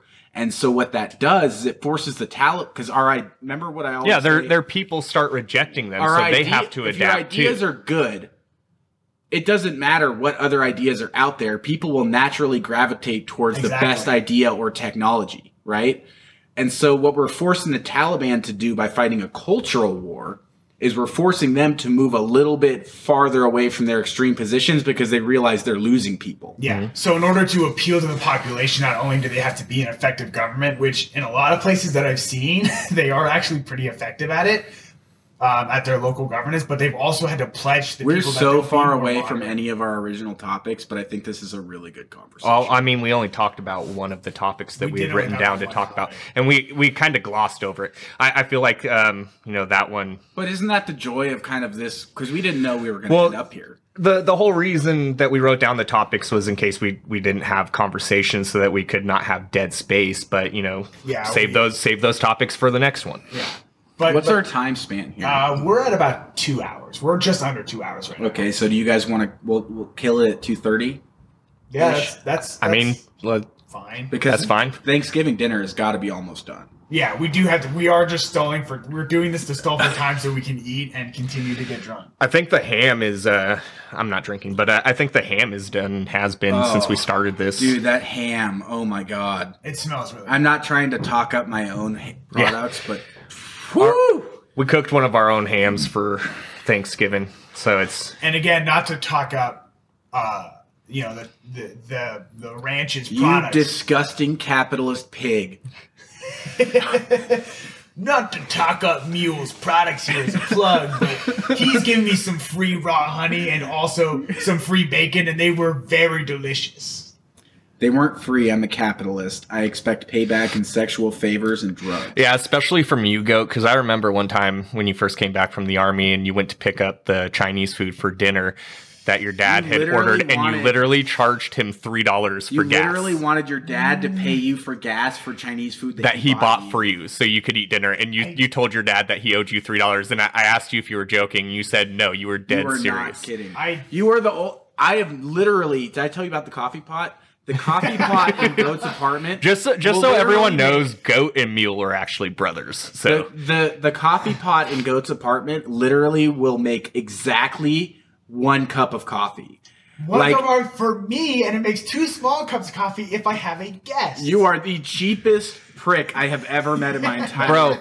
Who you could have spent $5 and got a regular coffee maker. I don't even have an actual coffee maker. Myself and Mule, we actually have a camp percolator that we put on the stove. You know what? That probably costs less than your fancy one that makes 1 cup of fucking coffee. You guys are really just hipsters, and you refuse to admit it. No, hipsters want to be us. Hipsters want to be me. I keep having to change what I'm doing because every day I wake... That's why I don't have a mustache anymore. I woke up one day and every hipster in North America had a mustache. That's what hipsters say, bro. That's exactly what a hipster says. Screw you. And I'm not going to hide the fact that, I have very hipster tendencies, but the whole reason... I had a coffee maker, when it broke, I've gone and looked at other coffee makers, and they cost so much money that I was like, fuck that shit, and I just keep using the perculator because I don't mind. It doesn't take a whole lot longer. Your mom gave you an incredibly nice coffee maker, and it's got spider webs on it. Literally, it has spider webs on it because it's so frustrating to use. It clogs it's all like the time. A $400 coffee maker. It's really cool when it works, but it's so complicated. Like, it grinds the beans for you. It puts them in the coffee thing. You don't have to have filters. It doesn't have a heat. It has like a carafe on it that keeps coffee hot for like 10 hours and stuff. It's this amazing coffee pot, but the problem it's so complex, and you have to like clean it so regularly that it's not worth the effort. It's way easier just to use this like 19th century camp stove. You have to like take this thing apart to clean it. I literally just take the thing out and rinse it out in the sink, and it's clean again. And then I put new coffee beans in it, and it's good. But the actual coffee maker takes 45 minutes to clean it, and you have to do it like 5 times a week. It's not worth it. Yeah, it's insane. It's not worth it. It's supposed to be more convenient, but it's on every level not. I will mention the one thing that makes you guys slightly different than hipsters that I've met is that you actually unadulterated rage. The pure unadulterated rage. You also actually live the lives that hipsters pretend to live. I remember me and Mule here were at a bar, and Mule likes to ride his stupid ass Harley around all the time. And so we were in this bar, and these 2 other bikers were there, and these 2 other bikers were super hipster, and they had all this nice stuff on their bikes, and Mule was just like, man, my bike's such a piece of shit compared to these guys' bikes, and that's how you know mine is real. So to be fair to Mule and Bear, even though they live like hipsters, they do actually live a real life. Like, they are actual ranchers, and they don't wear rundown clothes because they think it's fashionable. They wear rundown clothes because they are just that poor. Well, I wear rundown clothes because look, I can't buy a new pair. Hold on, I cannot buy a new pair of $90 Duluth fucking work pants every 2 weeks. But these pants, these are 8 years old, and I wear these more than I wear any other pair of pants. And my last pair of these, they literally wore out so bad, I just cut the legs off and wore them as pockets. I swear to God. He made short shorts out of Duluth pants. But no, I wear clothes that are covered in diesel stains, oil stains, have holes all over them. Look, not because I want to be a hipster, but because I don't want to purchase clothes that don't have a nice function. Clothes. I have suits. I have really nice stuff. But as a rancher and as somebody who works every day and as somebody who has lived in the absolute most abysmal conditions imaginable that most Americans cannot literally comprehend, as long as I have clothes on my back, I'm happy. And I don't care if I'm impressing you with what I'm wearing or not. I am what I am, and I'm honest with who I am. And I can admit when I'm wrong, and I've been wrong a lot in my life. But you know what? My clothes are what they are. Bro, you sound so much like a fucking hipster right now. That's fine. I'm going to go suck. I don't have a shotgun anymore. The sheriff's department took it. But if I did, I would go suck start it. No, but they took it because of comments like that. No, it really bothered me when it started to become a hipster trend to wear Carhartt. And I was like, these I will not touch Carhartt because of hipsters. I know. I haven't bought Carhartt in a while just because it's way more expensive because now it's higher in demand. So yeah. You know how cool Patagonia is? Well, no, they ruined it. Now Carhartt has like entire lines where it's like the Flex Fit or some shit like that, and it's Carhartt, but they have like spandex in the material, so it's like super weak and doesn't hold up like Carhartt used to. You remember how you always call Patagonia Patagucci? Yeah, I love Patagucci, bro. Do you know what I found out about Patagonia? Patagonia uses Chinese Uyghur Muslim slave labor to make their fucking clothes, dude. And they pass off as this ethical. No, they don't. We care about the environment. You know why I call Patagucci Patagucci? Because the fucking CEO of Patagonia calls Patagonia Patagucci. That's fine. But their market is that. Their market is people who care. And no, I just like it. The product is great, and it's actually not that expensive. But I've researched their marketing. Everything I've studied their marketing because it's really good. Who makes those? Where's those Duluth pants made? Vietnam. Yeah, exactly. And you think that it's not made by child slave labor? I'm sure. I'm sure it's made by child slave labor, but that's not the conversation I want to have right now. Yeah, they do. They try and pretend that it's like America, blah blah blah. Now, when we were kids, and Dad first started buying Duluth, it was made in America. Yeah, they're like from Minnesota or something. 2015, because I have Duluth shirts that say "Made in the USA" that I've had since I was a kid. I'm wearing a Duluth shirt right now. Me too. No, I'm not. I'm wearing Army issue waffle top. I thought that looked like cold your weather gear. But don't worry about me. I'm good. I'm warm as a son of a bitch. The only thing the Army ever did right, cold weather gear. Every soldier will tell you that. Good, yeah. Their cold weather gear. It's because we're preparing to go to Russia in winter. God, I hope not. They've been analyzing how to fight. So I'm trying. I don't tell you from upstate New York, we trained nothing but negative 30-degree temperatures and how to barely survive in it enough to fight. I'll bet you were warm as fuck, huh? No, absolutely not. I was just above freezing to death because it was so cold, but I didn't freeze to death. Look, as much as I deplore the idea of Joe Biden being president, and I think Donald Trump's a terrible president. I would like to get that out of the way. That's why I said earlier, I was like, we're not Trump supporters by any means or any stretch of the imagination. Joe Biden and Kamala Harris will probably actually run the administration because Joe Biden is clearly like mentally unfit. But look, I would be theory, and you're a traitor to the American nation for saying that. That's fine. The beauty of the American nation is he can say that, and it's his opinion. Can I finish the thing I was going to say?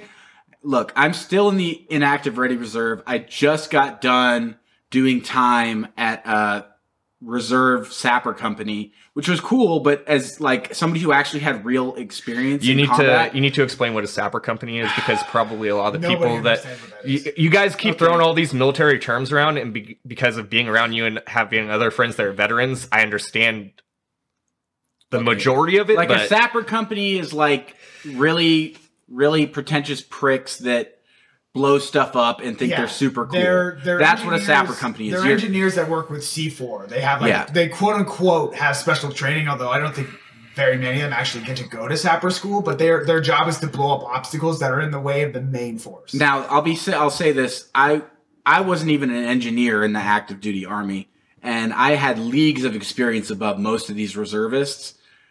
But God, what was I saying? Somebody refresh me. You were talking about doing time with that sapper unit. That doesn't help. I don't know where you're going with it, man. Yeah. Every What time did you I open say your mouth, before you that? just kind of ramble. What did I just say before yelling that? About wet weather tops. Oh, God. Well, never mind. Forget that I Anyways. even said anything. But It'll come yeah, back. we were talking about Joe Biden. Oh, well, okay. Kamala Harris ruling. So because of I'm still technically, in order to get out of the Sapper company, I had to re-enlist to the IRR indefinitely. And because the Sapper company was literally run by like super high-speed badasses, which if anyone has ever been in the military, they know exactly what I meant when I just said that. Yeah. It's run by like the most incompetent, paperwork sucking, oh, I have a Scout's Honor Badge for participating in this. It's a bunch of guys that have all the most top of the line gear and think that it makes them into the world's best warrior.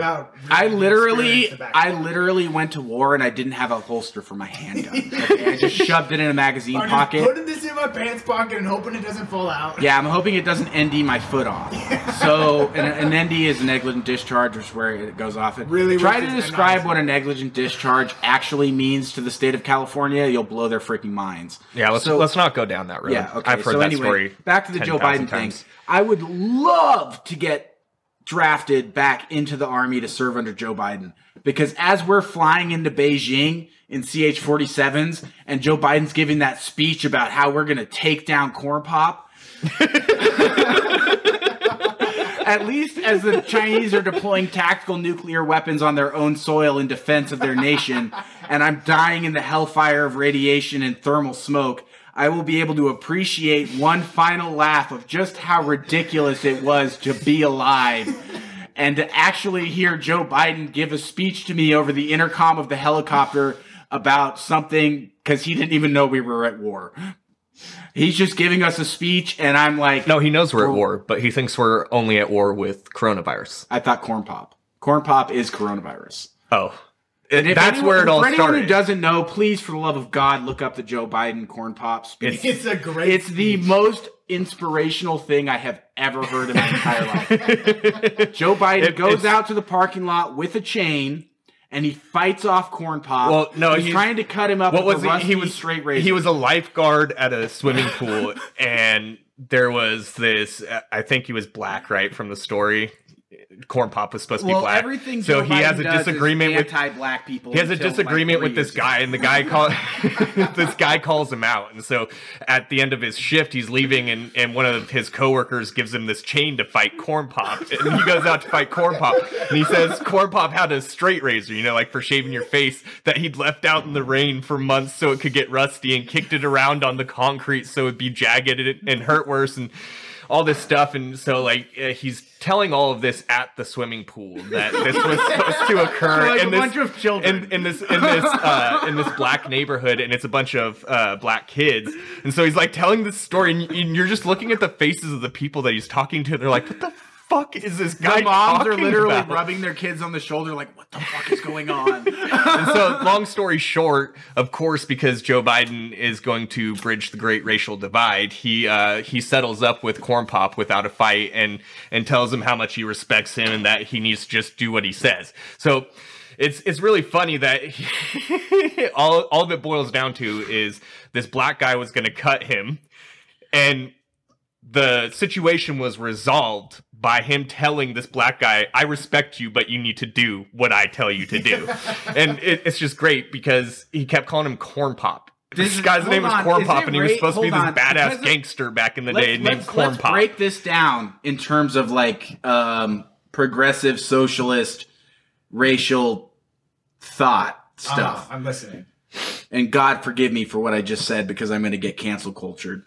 But I'm sure we've already said 10,000 things in the 2 hours and 11 minutes that we've been talking that are going to get us canceled before we get off the ground. Do you think that in Joe Biden's mind, when he made this story up, that Corn Pop was more afraid of him because he had a chain, because chains were used for slavery? He made this up in his mind, for one, but Right. I think Let's that... be honest. Hold on. Did he make this up in his mind, or did he actually hear this story at some point and then just steal it?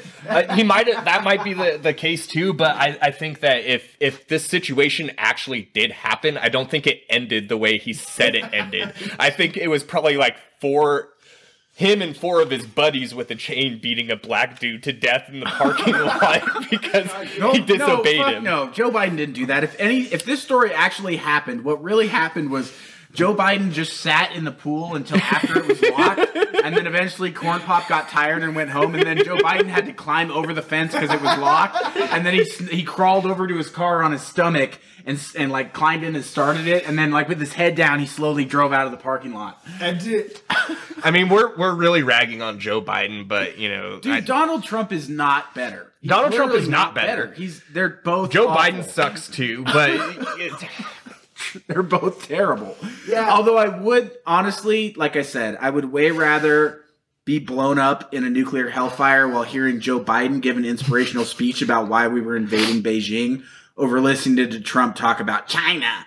I would way rather hear Joe Biden's delirious, like schizophrenic speech about it than I would listen to Trump talk about economic policy. If we continue doing this, we need to get like a soundboard, and we need to have like samples where we could have actual Trump sample of him saying China. Terrific. It'll be tremendous. This is the greatest thing that has ever happened in the United States of America. You can thank me later. No one has done more for the black community, except for maybe Abraham Lincoln, than I have. I like maybe. No, that's my favorite thing is Trump likes to continue to bring up the black community and Abraham Lincoln, so he's trying to compare himself to Abraham Lincoln, right? Well, Joe Biden's campaign kept trying to compare him to Kennedy, and I was like, bro, you're absolutely nothing like Kennedy, bro, and you're absolutely nothing like Abraham Lincoln. To take a step back, I think one of the most amazing things that has ever happened in all of human history, like more amazing than the fact that the Warsaw Pact actually happened, more amazing than the Nuremberg trials, more amazing than humanity actually getting to a point where they didn't need slaves to not starve to death. The most amazing thing that I've ever seen in all of human history was Kanye West. He got 1% going of the to vote, speak man. to Donald Trump and putting on a "Make America Great Again" hat. That was probably the most counterculture outlaw thing I've ever seen in my entire life. Because look, regardless of how anybody feels about Donald Trump or Kanye West or any of that, that was an amazing thing in history. That was so crazy. That was so unpredictable. The only people that would have been willing to do that in that moment and everything that was going on in this country, that would have been like General Lee from the Southern Army, right?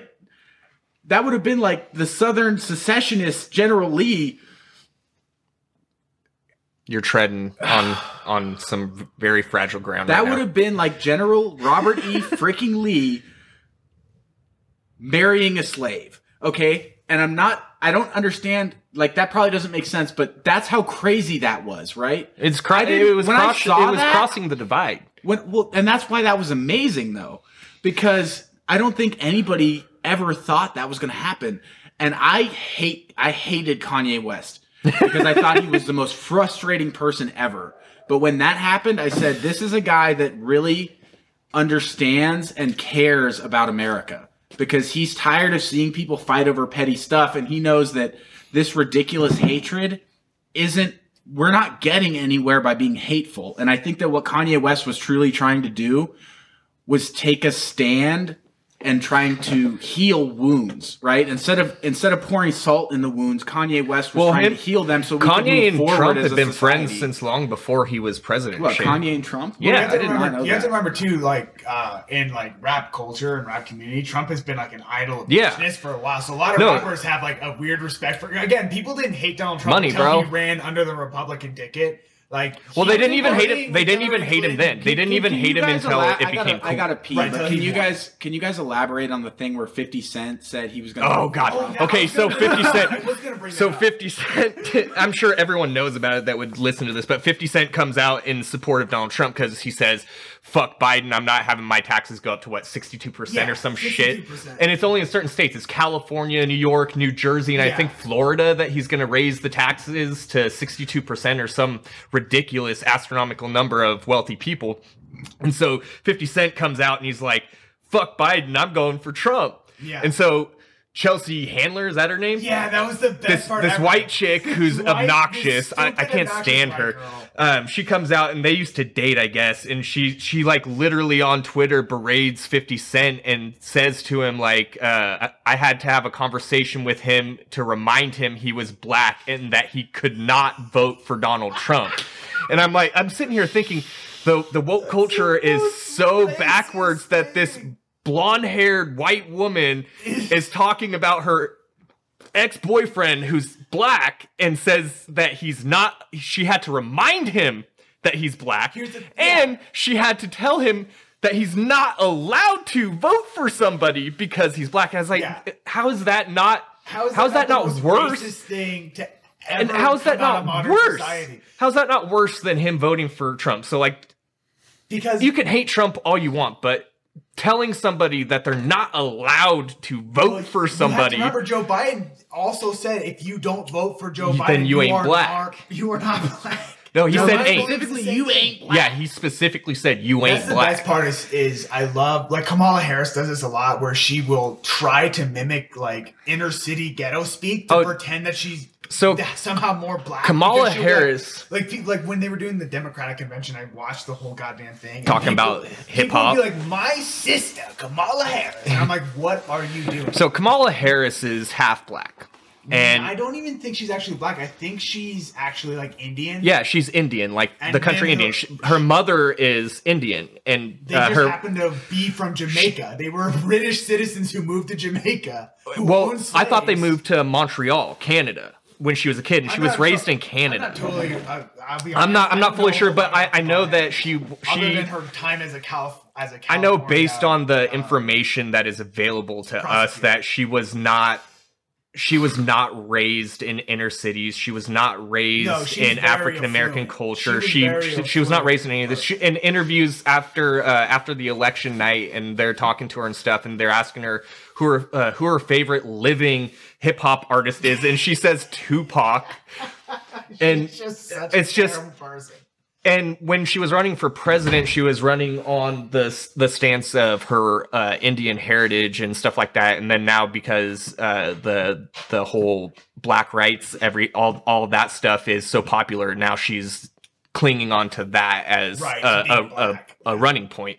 And you know, like, whatever, you are whatever you are, and you can be proud of that. But I just think it's funny that she's, depending on what she's doing, she uses the different things to her advantage. But it's pandering. How many people it's has Kamala disgusting. Harris kept in prison that were innocent? Oh gosh, a lot. Because a you know large number. the worst thing and I think we're running out of time, but I think the worst thing about our entire justice system is this motivation for prosecutors to win.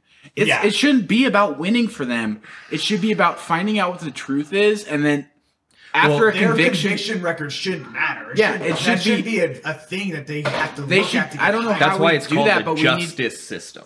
Right. It's not called the government wins system. It's called the justice system. Right, but see, that's what I'm saying is, like, how can it be based on, how can your conviction rate be a good thing?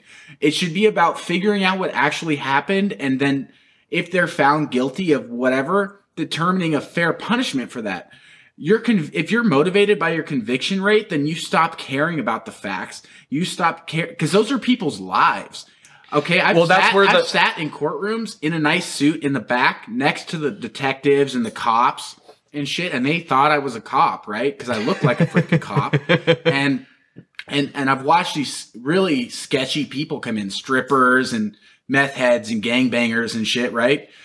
And to hear what some of those law enforcement agencies, people that their job is to determine these things and help administer justice, the way they talked about those people, they should have been fired for that. Because that person you're talking about might have done a bad thing, and they might be a terrible person, but that is an American citizen, and then above that, that is a human being.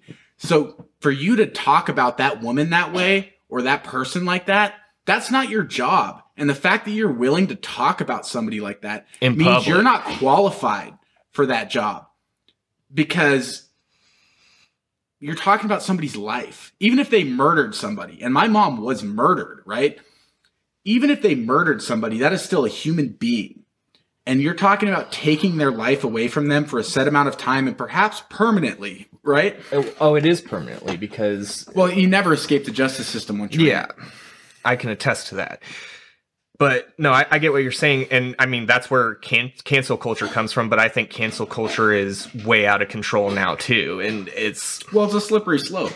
Yeah. The biggest thing I see with that is people, no matter who you are, just people in general, are very convinced that they're always right. Like once you see something from your perspective, you think that that's the only perspective. It's very hard to find people who are willing to view things from different perspectives and look at things from all sides and be reasonable about it. I think that's one of the reasons people hate on centrists a lot politically. Like on centrists? What is that? Centrist as someone who is in the middle of the political spectrum. Okay. And people just rag on them constantly. Well, I mean, I talk about that all the time because I feel that being a libertarian, both sides hate us because we're not picking a side. So right, that's the big problem with being libertarian minded is people are being like y'all are both idiots. This? And it's like, I'm sorry that I want gay people to grow pot and own automatic weapons. I think that's just an American thing to do. Well, and I want the Amish to be able to ride in carriages, and I want people to be able to do whatever they think is best for their life. As long as they're not hurting someone. As long as they're not hurting other people. That's a very and if being best for their life is hanging themselves in a closet to jerk off, I'm not them. That's them. They should be able to do that. The thing is, I don't have the authority. Okay, if you think that's wrong, but I don't have the authority to tell them not to do that because it's their life. If you think the solution for your life is just to fucking smoke heroin till you die, it's then your move to Oregon. life. Move to Oregon. Take the Oregon Trail and stay there. No, and that's where you were telling me that with my ex, you were talking to her and she's very, very, very liberal, but she was telling you that the more she's researched into it and stuff, because we talk to her about it all the time, she's becoming a closet libertarian because she's just absolutely fed up with the liberal culture but she too. Can't talk to her friends about it because she doesn't want to be cancel cultured by people she considers friends. That's one thing for being a libertarian. It's insane. It's part of the thing why I've considered leaving California because it's a very finite amount of people, especially even this small rural town that we live in. It's a finite amount of people that I can actually talk to and relate to because I'm not on one side. I think both sides are stupid, but I also think there's valid points in both sides. Yeah, but that's I'll give credit where credit's due, and as far as Gavin Newsom is the sketchiest governor of all time. Absolutely. I cannot believe that at this point people don't think he's just pure evil. Dude, I think a lot of people do, but I think that but people keep voting for him. People keep supporting him. But I think that there's this idea that because he's in charge, he can't. Think about how mind blowing it would be to consider that he could be that dirty and that sketchy and be in that position of power. So I think it's really hard for people to accept that could be a thing. We've talked about it before. It's if they admit that he's bad, then it completely shatters everything that they believe in. Like you were just saying, how did he get to that point of power if he's that bad of a person? And then the other thing is, like we just said it, like you can't defy that liberal culture without being ostracized. So he is a part of that. He's a main figurehead in that party, in that cultural identity. Aren't him and Nancy Pelosi related? Nancy Pelosi's his aunt. Yeah, his aunt, right? That's his aunt. Which is not weird at all. I don't see how that could possibly be a corruption issue. She's totally normal. It's fine. But the point is that you can't speak out against that. So these people are, whether or not they like him or not, are forced to side with him because if they don't, they get ostracized as crazy. And that's where I'll give credit due to the Republican Party and a lot of Republicans is the fact that they will let people of they still at least believe in some concepts of the Constitution. Like they will let people of different ideologies speak what they want and not stop them, which is why people rag on I can't believe you would let a Nazi speak. It's like, right, because this is America. Like I don't agree with the Nazi. I hate him, but he can say whatever he wants because it's America. So that's the difference. What I said earlier. If your ideas are good, you don't have to worry exactly. about somebody challenging. So that's the difference. Your idea will always be better than theirs. The Democratic Party wants to silence anyone that doesn't follow their narrative, their train of thought, their speaking, right? So if you're not a Democrat, then you should be silenced and you're a bigot or a racist or a homophobe or whatever other words that they use. Right.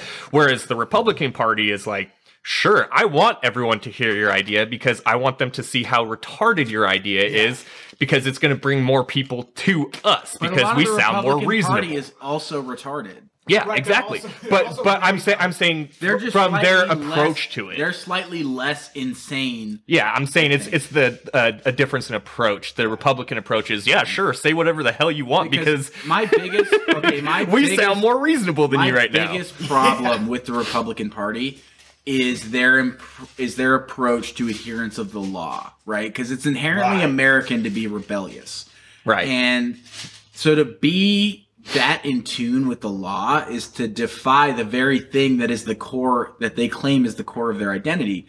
And I think that's why the war on drugs persists, because if they admit that the war on drugs was a lie and a failure, then they're morally because they've gotten everything they wanted out of it. Though. Hold on, but as Republican people, right? As people who consider themselves typically very godly and moral and caring, right?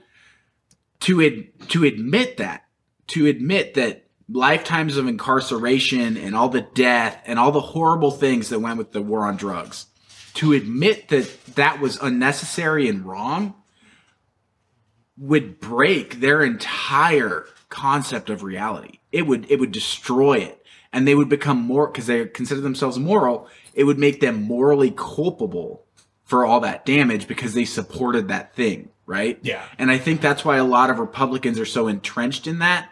It's because they can't, if they admit that they were wrong, then they have to accept the moral responsibility of the incredible amount of damage that was done because of the drug war. And I think that's what pushes people into that liberal mindset, because if you look at like the Democratic Party, right, they'll always talk about how the war on drugs is evil and they're not wrong. They're absolutely right. Kamala Harris loves the war on drugs. Right. I'm not saying that she doesn't love the war on drugs, but I will say like when you look at Democratic Party and what they support and what their people support, it's a lot of people are like, the war on drugs is terrible, it's evil. A lot of it has to do with the fact that and they'll look at like slavery and be like, I can't believe like we caused slavery and we did these things to Native American tribes and we did all this evil. And they take all this stuff and like, how could we be morally good people if we did these things? And so in that mentality, in order to make up for that, they have this idea of like, well, in order for me to once again regain my moral superiority and to be morally good. But isn't it morally insuperior? Let him finish. In order to regain this moral high ground, as I will call it, to be Obi-Wan Kenobi, in order to gain that high ground of moral superiority, they have to admit all these things and then cling on to the idea that only I, who has recognized my moral inferiority, is morally capable of guiding us to the future, which is where they get that idea of I have to be in charge of the economy. We have to create programs that only benefit people who I feel like have been morally wronged.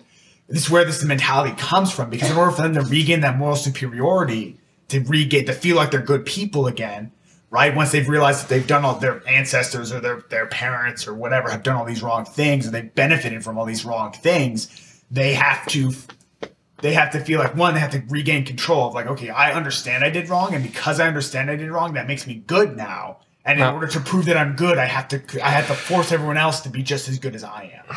And then I will have fixed everything, and we can all respect how good I am again. All of that goes back to the thing that we were saying a minute ago, that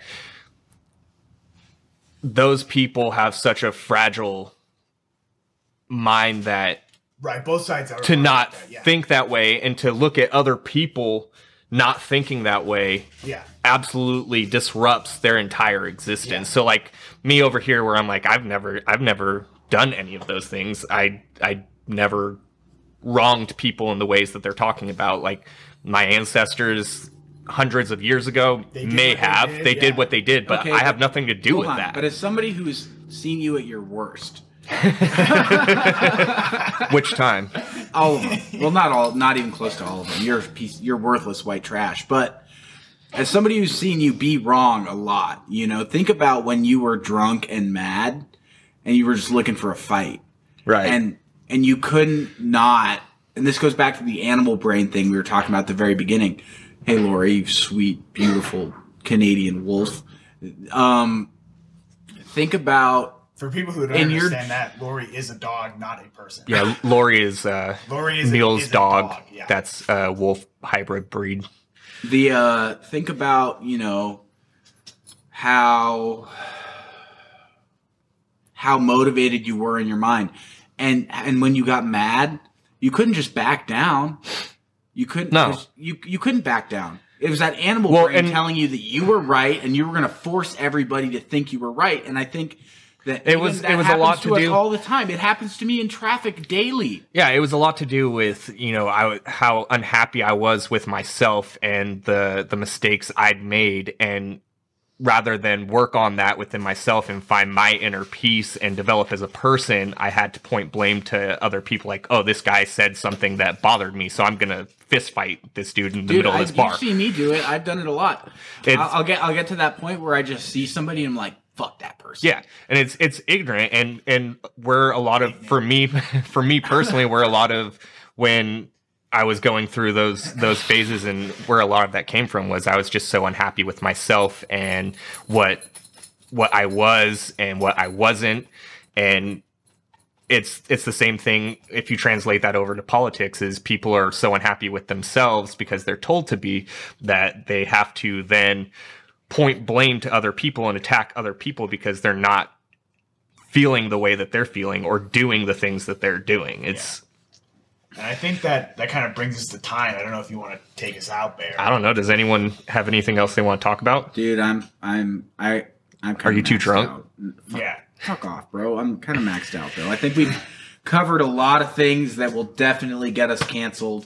Yeah, I think this will be the one and only episode. If more than 100 people listen to this, we will for sure never have another episode. And we'll probably be murdered. They'll probably Gavin send Newsom will people be here to kill tomorrow, us. and so will Trump and Kanye West and Kamala Harris. With chains and straight razors. And also Corn Pop will be here. I heard you talking shit on Corn Pop.